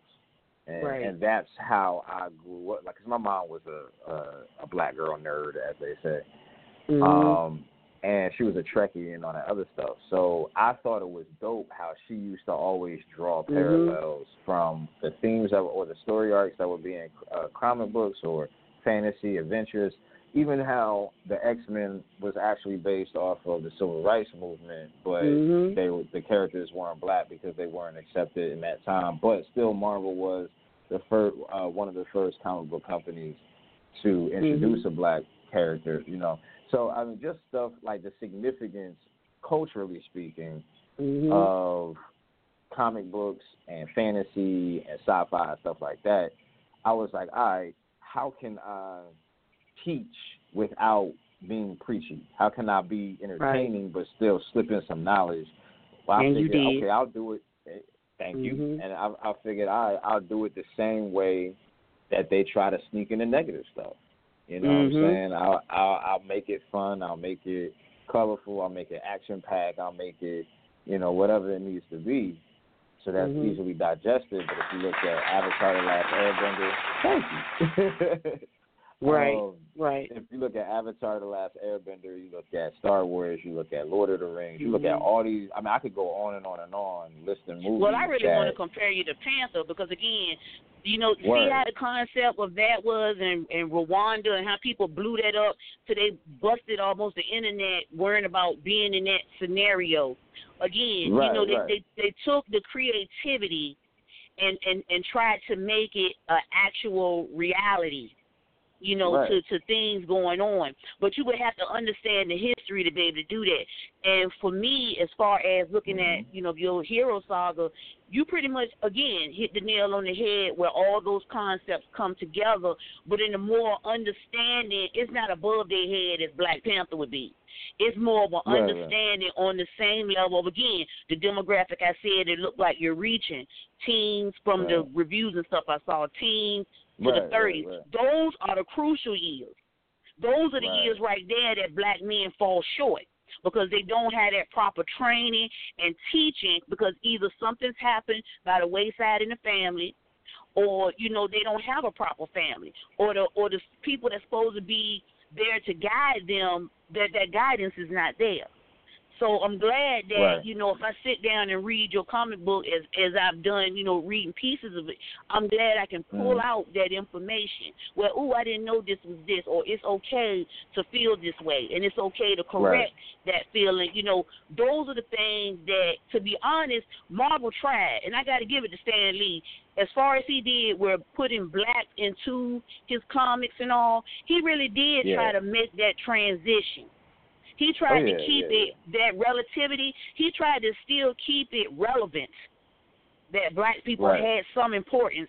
And then he tried to explain not just how you sitting there saying, okay, you a gangster, bust this up, and so forth, but to give them a positive heroship, you know, so that the kids can see, I don't have to always be the villain or the negative character. I can be positive and still get people to look at me. And I'm glad you're doing that. So I really hope you keep that up. I will. I definitely am. There's actually 7 books in all, which means that there's going to be 7 albums. So we're already, Malcolm Jamal Warner is the voice of Kahari the God King, which is one of the main characters on the album. And then we're working on other celebrities, guest narrators, and other celebrities into the storyline and stuff like that, using their voiceover talents and stuff like that for the 2nd through 7th books. I'm wondering, are you going to put it in the film festival? Are you going to send it to Sundance or try to get a movie deal with it at some point? Ultimately, that's what I really want to do is make a feature-length movie on it. Yeah, from what I But of course, you know, that requires, in order to do that though, that's a process and it requires a lot of support. So things like this, platforms like what you have going on, are really key, and I really appreciate them for being able to, you know, get us out there, get the message out there, get people on board. You know, you can always go to the website and donate to the cause, or order you a print, order you a poster. The teaser comic is free. The full comic book, the 30-page comic book that tells the whole story of the first album, that's available in September. And we're going to do a nice little launch party here with 2nd and Charles and Common Market. So we got a lot of stuff going on, man. Just subscribe to this website, IamMasonParker.com, and you can stay, you know, abreast on everything that's going on. I saw that, and I like the part where you gave a little something for free for those, especially for those children, you know, underprivileged that can't really afford it. Because a lot of them, I've noticed that for a lot of those children who don't have anything else, the first thing they do is reach for a book. If they can't, you know, go out, you know, or, you know, get things purchased for them, the first thing they do is hit the library or the internet to read. And I'm glad that you provide that as well, because, again, that's, you know, key. A lot of kids, and we talked about that on our sister show, Blacktopia Presents, about kids and reading and writing, how they're truly fundamental. But in the black community, they're getting away from it. And it's so bad that, and I don't know where you come from, if they had the bookmobile. But here in Virginia, the bookmobile is starting to lose its luster. Nobody wants to pick up a book and read no more. I'd rather grab my phone. And that's not really, to me, that's not really linking the knowledge with your mind. Your mind is not being truly fed because it's on something, an entertaining device. It's not pages you have to turn and actually read. I get more pleasure out of reading a paperback than I would if I sat and e-booked it. And I don't mean no harm. E-book is a fine tool and it's good, but it's just when you got that old school hands on, I got to get my hands, you know, the pages get greasy or they get all crinkly. That means I'm into what I'm reading, and that's normally, or you know, they bent all up. That means you into what you're reading. You have a closer, what do I want to say, a closer experience relationship with what you're reading, and you remember it more than you sitting there e-booking it. You're not pulling the information in as much as you need to. Exactly, and that's why we offer both of them. You know, because you got the if you under 15 years old, you probably you probably could go either way when it comes to, you may have that old soul where you like a book, or you may be all technology. Like my son is 8, so anything with a screen, he on it, and I don't want, exclude him, but at the same time, or his, that age group that's coming up underneath, this ain't quite on his reading level, but it's definitely appropriate. There's nothing inappropriate in it for any kid at any age. So I wanted to make it accessible for everybody, and definitely those physical copies, like you said, there's something about a physical book being in your hand, being able to turn the pages, especially a comic book. I mean, or a novel, but it's especially a comic book. It's something about that, man, that just adds to the experience. I don't know what the pleasure is, but you're tearing up the pages, or you got grease on it from, whatever pizza or chip that you've been eating. It's just something about the greasy page. Yeah. It's something about it, though. It's something about it between your fingers that makes the experience that much more vivid. So, I definitely want to, give people, and I told myself, maybe a year ago, that I didn't really want to just release music anymore. I wanted to release experiences, and that's where the Paperback Hero Saga, the way I executed it with the short film, the comic, the album, and there's actually going to be a poetry book and album coming soon, too, sometime in 2019. Well, are you going to focus more on that, or you're going to go back into the recording studio as well, or you're going to focus more on Paperback Saga, getting it off the ground? Well, no, I saw Paperback Hero Saga. The poetry book is kind of like a one-shot story. A one-shot basically means it's a story that is kind of off from the main canon. So I got a plane going overhead. But it's a story that's kind of off. Kind of like if you're familiar with Star Wars, the Star Wars franchise, the best example I can give you is there's the main canon, which is episodes 1 through 6, but then there's also the Force Awakens, the Rogue One, which is it's like a one-shot story. So the poetry book would pretty much be a one-shot in which we see the adventure that Toph and Malik go on when Malik first gets his powers. Well, see, from what I looked at, you keep on comparing it to Star Wars. You must be a Star Wars person. Me, I compared it to more so the Harry Potter series. Because, once you really get out there, see, I'm putting you up there with Miss Rollins. I really see you surpassing her on a black level. With you, that'd be dope. That'd be crazy. Yeah, I see it you keep saying Star Wars. I'm not a Star Wars person. You keep saying Star Wars. Me, when I started looking at it in my mind, when I do my research, I was thinking more because they already promoting the Harry Potter series is going to be on USA and some of the other networks. Yeah. But for me, from what I was reading of it, I see you more compared on her level. Because her books reach the kids to give them that. I know, but her books reach the kids to give them that encouragement. That's a commercial they're saying. Gave the kids encouragement, made them feel like themselves. But I really want, Paperback Hero Saga to do the same thing for black children because that's what they're lacking now. That encouragement, that means to go out there and do good. So I compare you to her, not Star Wars. Yeah, I think I would. That's an apt comparison as well because that's a better compatibility. For me. And really, the thing is that you could go either way. You could go Star Wars. You could go Harry Potter. You could go Lord of the Rings. You could go. It's really any saga type or epic. It's really any epic. Because really you could do the Iliad and the Odyssey because that's the original. Right. You know, Homer. So if you really want to, the story arc or the structure in which I did it is a age-old method that I just kind of tapped into, and I studied different.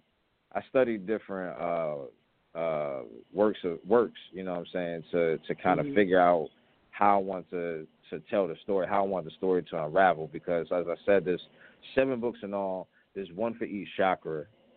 Because his powers are directly related to whether or not his chakras are aligned. Now, I know you ain't trying to give away some stuff, but listen, are the powers going to grow? Are they going to enhance? I mean, especially, I know you ain't supposed to tell, but, can you just give me a little clip there? Because from what I was reading, he's evolving.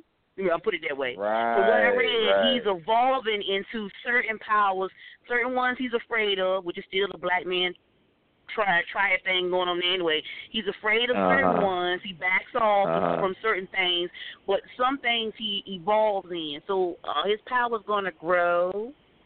Yeah, his powers. Just give me that little bit. He don't even. I'll say he doesn't even know exactly how powerful he can become. Matter of fact, Toth, his spiritual advisor, his guide, Toth doesn't actually know how powerful he could become. He just knows. He still doubts himself. I'm still seeing it in certain things as I'm reading. He's still doubting himself. Yeah, that's why I said he pulls back a little bit. He realized he has some things, right, but he keeps pulling back. That's black men. Y'all know you can do anything, but you pull back on certain things, right? So so that's why I was wondering if his power's going to evolve. Oh, absolutely. His power. So right now he is on the. He's on the ground floor. So the first chakra is the red chakra, grounding, and and so basically, if you notice, you notice certain things in the comic book. The first issue, the theme is going to be red, because that's the color of grounding in the first chakra, and so every book will represent a chakra, so it'll be color-coded as such, and his powers were definitely, it's going to be interesting to see where they go. I'll say that. So stay tuned. It is. Yeah, I'm keeping up with it. I'm gonna keep up with it because I was like, that's when it hit me when I was noticing certain things as I was, going through reading, and I'm like, yeah, this pretty much touches me on a Harry Potter bit. If I was a young man, I mean, for girls, it's got its certain tabs. I think more you was on the level for the guys, which in truth needs to be that, because they're really the patriarch of the family. The structure begins with man. I mean, I don't care how nobody try to look at it. It begins with man. So, I mean, I'm glad that you put that in there. I mean, for me as a girl or a woman, I could put a little something in there to understand on a young lady's basis. But the fact that you touched into the guys, I was more happy with that you reaching out to the young men who need that guidance, that don't have it. Well, I wanted to start with them because I'm a black man, and that's what I know. Are you going to add a girl in there? But I was wondering. You want to add a girl in there? There's already a girl. If you listen really to the full in album, there, not a little small. I mean, really in there. Nah, she's okay. When I tell you, she fitting to still Zola is fitting to still. That's her name. Her name is Zola. Okay. And she has a deity that she turned. Okay, so let me kind of give you a breakdown. Okay, let me tell you business. Don't be telling everything. I'm just saying. Nah, I'm trying to get little pieces out. Because I just realized though that we've been talking and our listeners don't know the names of the characters and who they are. So I'm not going to unravel everything. But the story starts out with Malik, and he's 13 years old. Malik lives in a place called Crownsboro. And basically, he is encountered by his spiritual guide from another dimension or another realm called the Jhana, named Toth. The Jhana is basically this diasporic utopia. Picture the most beautiful parts of every part of Africa all in one country. And that's, you would have the Jhana. And upon acquiring the knowledge of self that Toth gives him, or Toth shows him his way to, I should say, Malik finds out that his spirit, or his genetic, or everything, his whole being, his essence, is connected to his 25,000-year-old ancestor named Kahari, the God King, who is voiced by Malcolm Jamal Warner. And so basically, the Paperback Hero Saga is kind of like an allegory that basically illustrates the godlike power that rests inside all of us if we just embrace the greatness that lives inside of us, right? So his adversary, or the antagonist, is a deity named Adeyemi, who lives in a place called the Lower. And Adeyemi, his whole purpose is to unearth this thing in the jhana called the Queen's Heart. The Queen's Heart is like this interdimensional gateway or lock and key, so to speak, that holds everything together, right, as we know it. So it keeps everything separate, keeps everything in order. Adeyemi wants to unearth the Queen's Heart so that he can flow freely through all the dimensions and rule however he sees fit, right? So he's like the Lord of Chaos. He thinks, and so the word Adeyemi is a Yoruban term that literally means the crown suits me.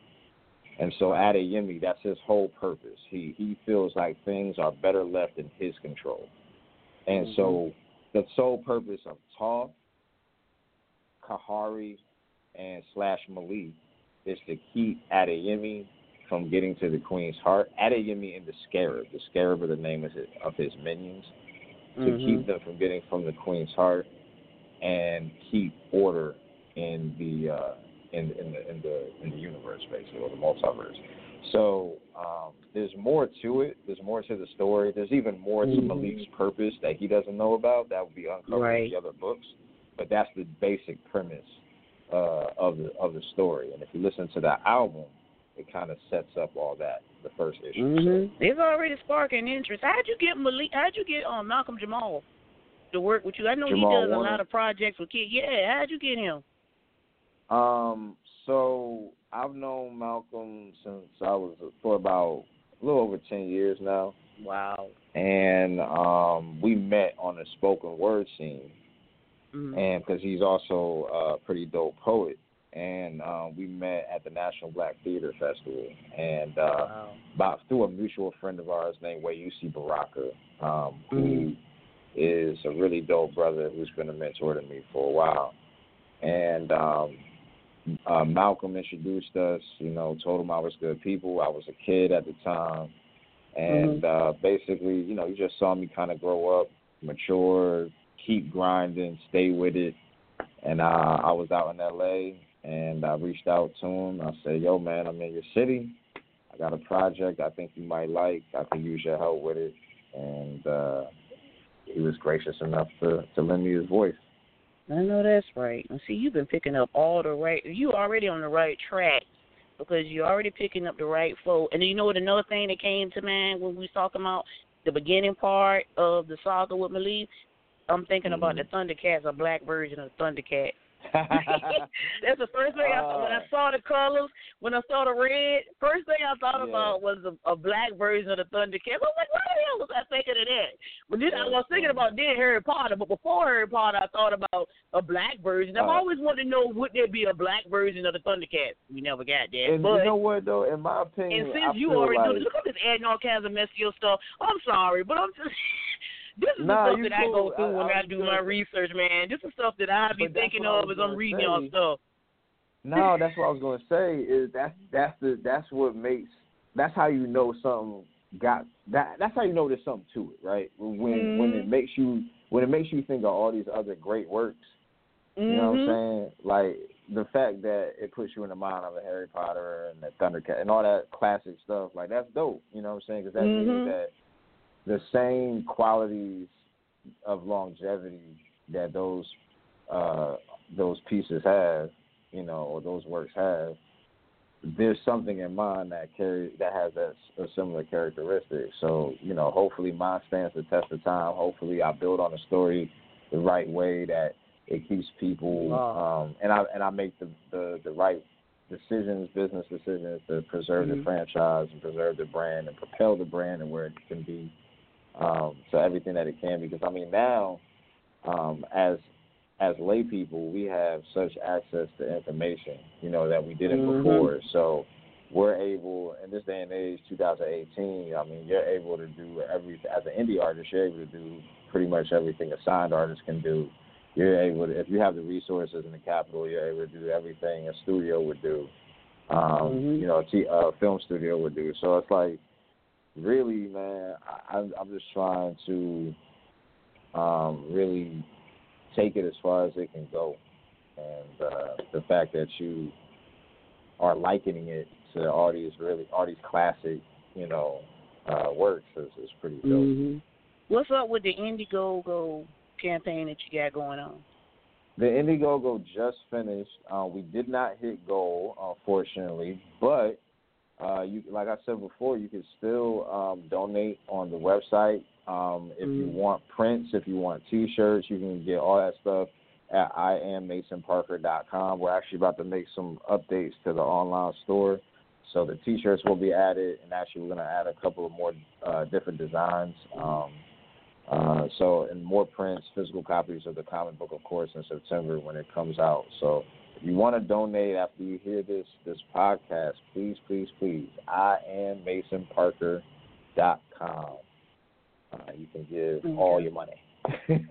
You feel it? You got any other projects going on besides the Hero Saga, or are you just going to focus on this specifically? Well, it would be so against my nature to only do one thing, but basically I use the paperback. The Paperback Hero Saga is the focal point. Everything goes back to Paperback Hero Saga. I definitely would not I would not mind being known as the Paperback Hero Saga guy. Like, that's fine with me. But I'm an actor. Like I said, I'm a spoken word artist, and I also do other types of music as far as, you know, stuff that's not as niche, you know, more playlist friendly type stuff that you might want to just ride out to, play at the cookout, that kind of thing. So, you know, I just released a single called Bully. Subscribe to me on Spotify, Mason Parker, Apple Music, Mason Parker, everything, Mason Parker, Tidal. I'm available in every country, everywhere you can buy music. So yes, you are. Now, you say your 8-year-old son, is he your worst critic when it comes to this comic? Because is he all into it too? Nah, he's really enamored about the fact, because the character is loosely based on him. So, at least his personality more so than anything, and the way I think he's going to look when he get older. But it's kind of an amalgamation of, he's an amalgamation of my personality and his mother's personality. So, Malik is kind of like a combination of me, my father, and my son. And then Zola is kind of like my daughter and, you know, aspects of her mother and stuff like that. Now, for you, is that with this generation of young kids, is it very important to have that structure regardless of the relationship between the adults where your children are concerned? Oh, yeah. To keep that stable? When me and my wife were together, when she was still my wife, we used to double date with my daughter's mother and her husband. And, I mean, even now, one big happy family, you know. So everything is about the kids. And I will say our situation helps. Is helped by the fact that nobody secretly wants to be back with anybody.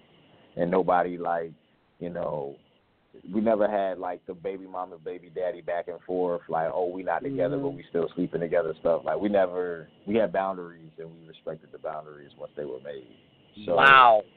You are amazing, baby, because very few people follow that, you know, and I mean, and because of that, it causes the issues where the kid's concerned. You lose focus, and you begin to focus on y'all arguing instead of taking care of the children. So, wow, you are amazing when it comes to that. I'm glad you keep saying, I'm glad your mama was there, baby, because that's some total training there, honey. I was about to say, I can't even take all the credit for that. I just happen I'm giving it to mamas. For the mamas. Yeah, the mamas. Hands down, because you know that's a big issue. That's a big issue all across the board. I don't know why. I'm a knucklehead, and I tend to I don't have like this string of crazy women behind me and nothing like that. Like I tend to date and deal with pretty awesome women.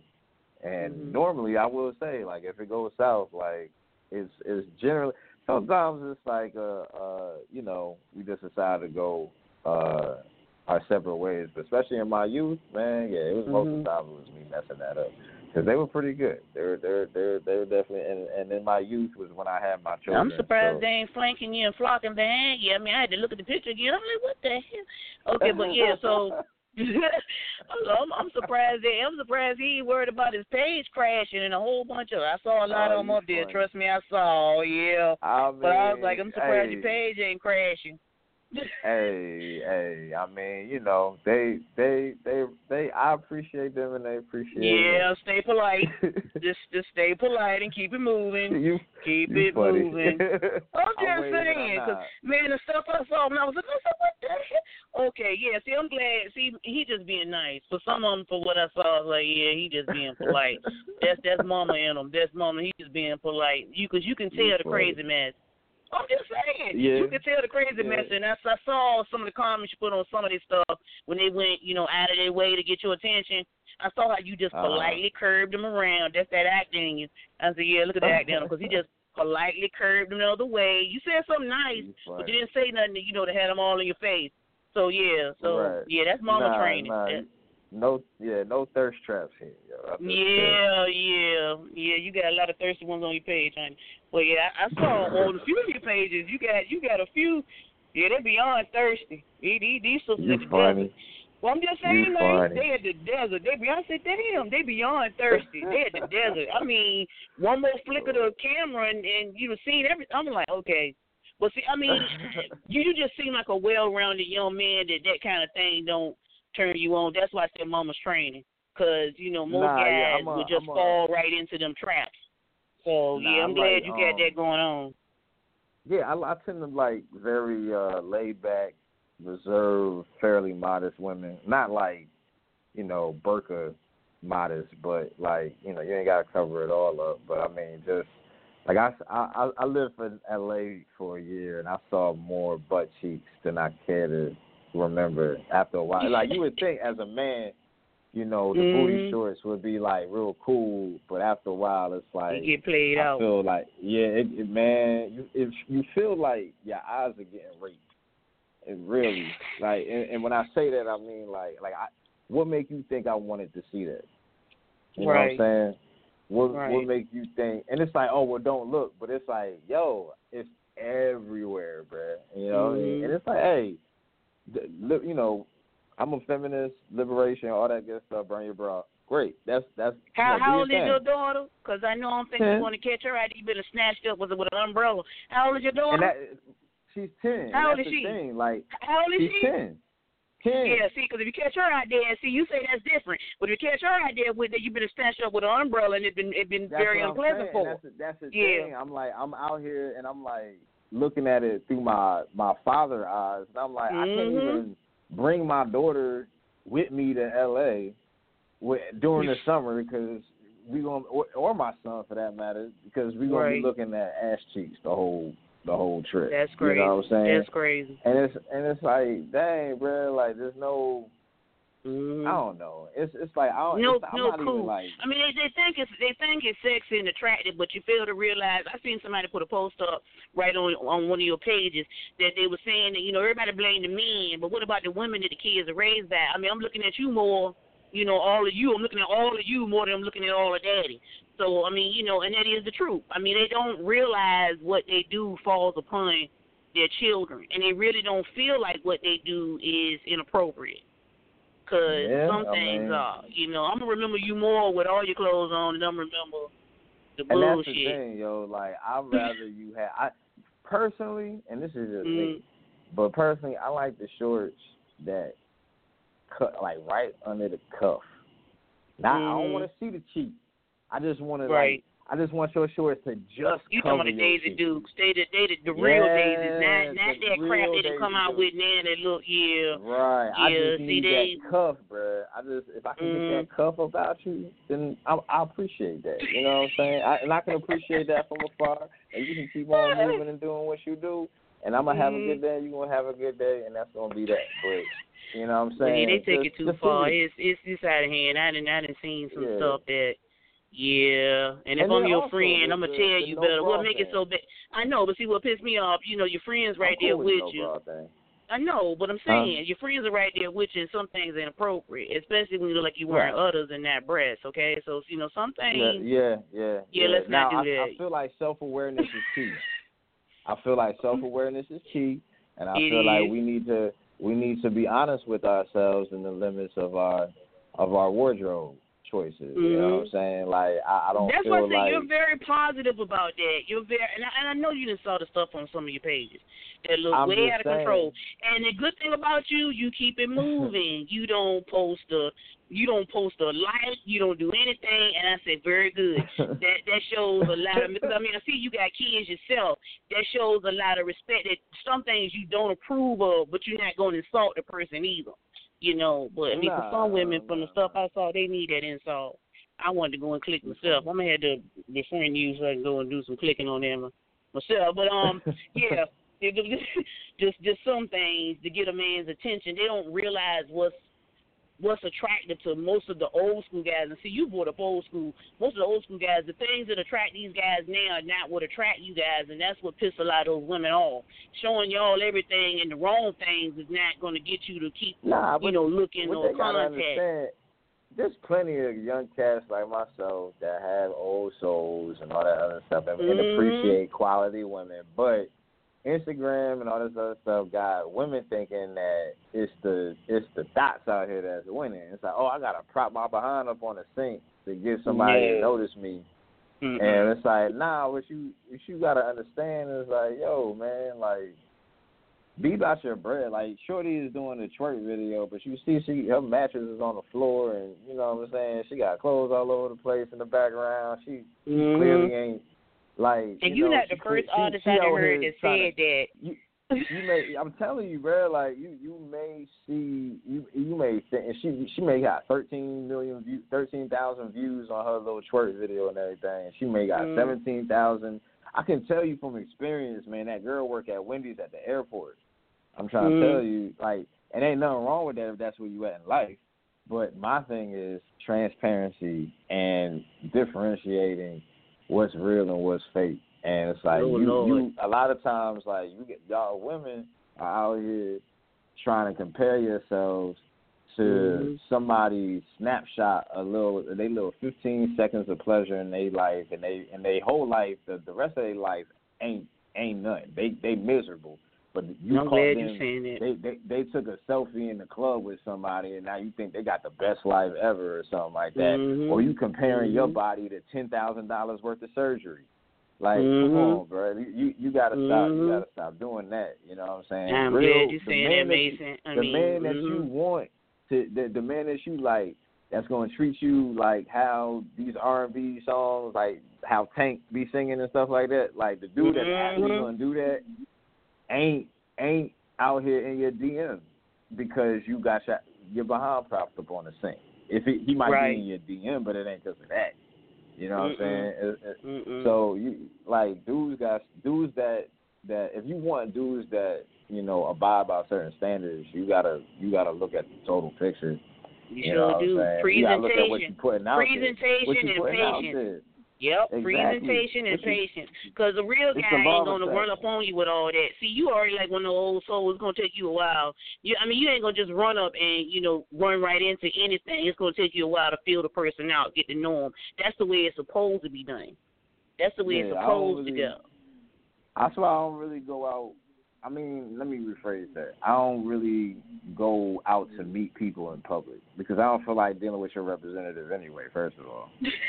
And then, second of all, like, I like genuine connection. So I like meeting people. Like, I love to meet a woman, like, I don't know, like at a tailgate or like a grocery store or like genuine, like we just happen to be standing next. Like, I'm not fitting to chase you around the mall because I think you got a big butt. You know what I'm saying? If we happen to end up standing next to each other, then, or if it happens to, like, it just so happens that I can easily talk to you, then cool. But I'm not fitting to just break my neck looking all thirsty simply because I'm physically attracted to you and I know nothing about your personality. For all I know, I'm fitting to do all this for nothing because you an idiot with a cute face.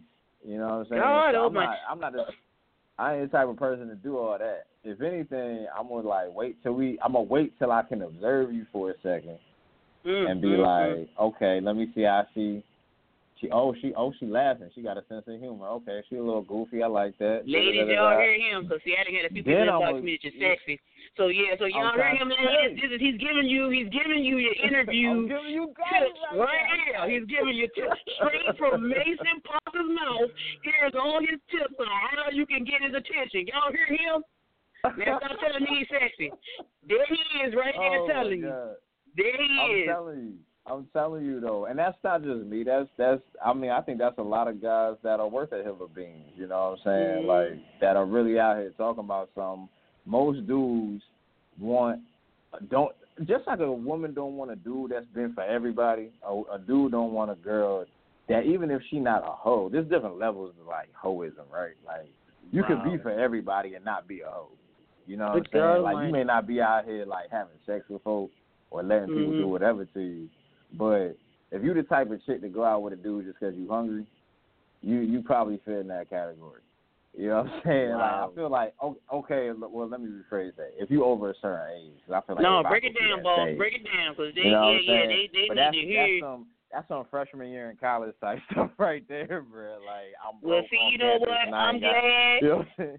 I'm glad you gave that to them, y'all. You have heard it one-on-one from Mason Parker, so now you can go on this page. Come on here correctly. Now, before we wrap this up, is there anything else that you want to plug for yourself personally? Yes. You asked me about other projects, man. Right. I'm in a movie called A Social Love Affair that comes out in September. I'm also playing the lead of a new web series, an interactive web series called Bars that will be featured on Instagram and Facebook. Reason being is because you guys will choose the outcome of each episode. So at the end of the episode, the audience will choose what the main character do next, and then the next episode follow that storyline. So that's our complete control. And I think that this is really, really going to shake up the game when it comes to web series. So make sure you tune in to Bars. That debuts in September as well. The full comic book, the Paperback Hero Saga, is available at emmasonparker.com in September. You can follow me on Spotify, Mason Parker, and everywhere else, I am Mason Parker. That's IG, Twitter, Facebook, everywhere. I am Mason Parker.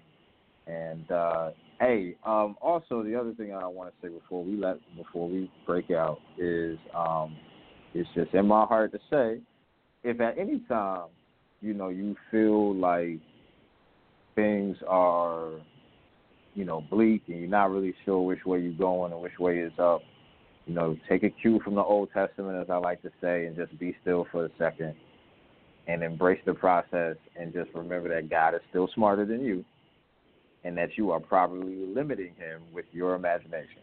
So just chill out and remember that he's the one that's actually in control, not you.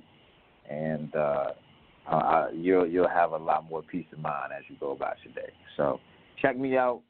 Subscribe to me on everything. I do cool things sometimes if you want to look at it. I just gave you all the information, baby. Yes, Lord. I want to thank you, Mason Parker, for this interview. And I'm wishing you much success, especially in Paperback Hero. Thank you so much. I really appreciate it. It was great being here. All right. In the country. Thank you. That's right, in the country. Don't forget to come back, man. You had to come back and see me. You already know. All right. Y'all have a good night. Yes, ma'am. You too. All right. Bye-bye.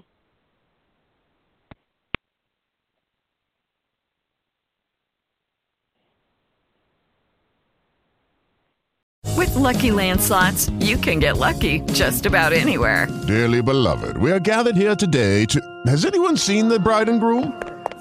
Sorry, we're here. We were getting lucky in the limo and we lost track of time. No, Lucky Land Casino, with cash prizes that add up quicker than a guest registry. In that case, I pronounce you lucky. Play for free at LuckyLandSlots.com. Daily bonuses are waiting. No purchase necessary. Void where prohibited by law. 18+. Terms and conditions apply. See website for details.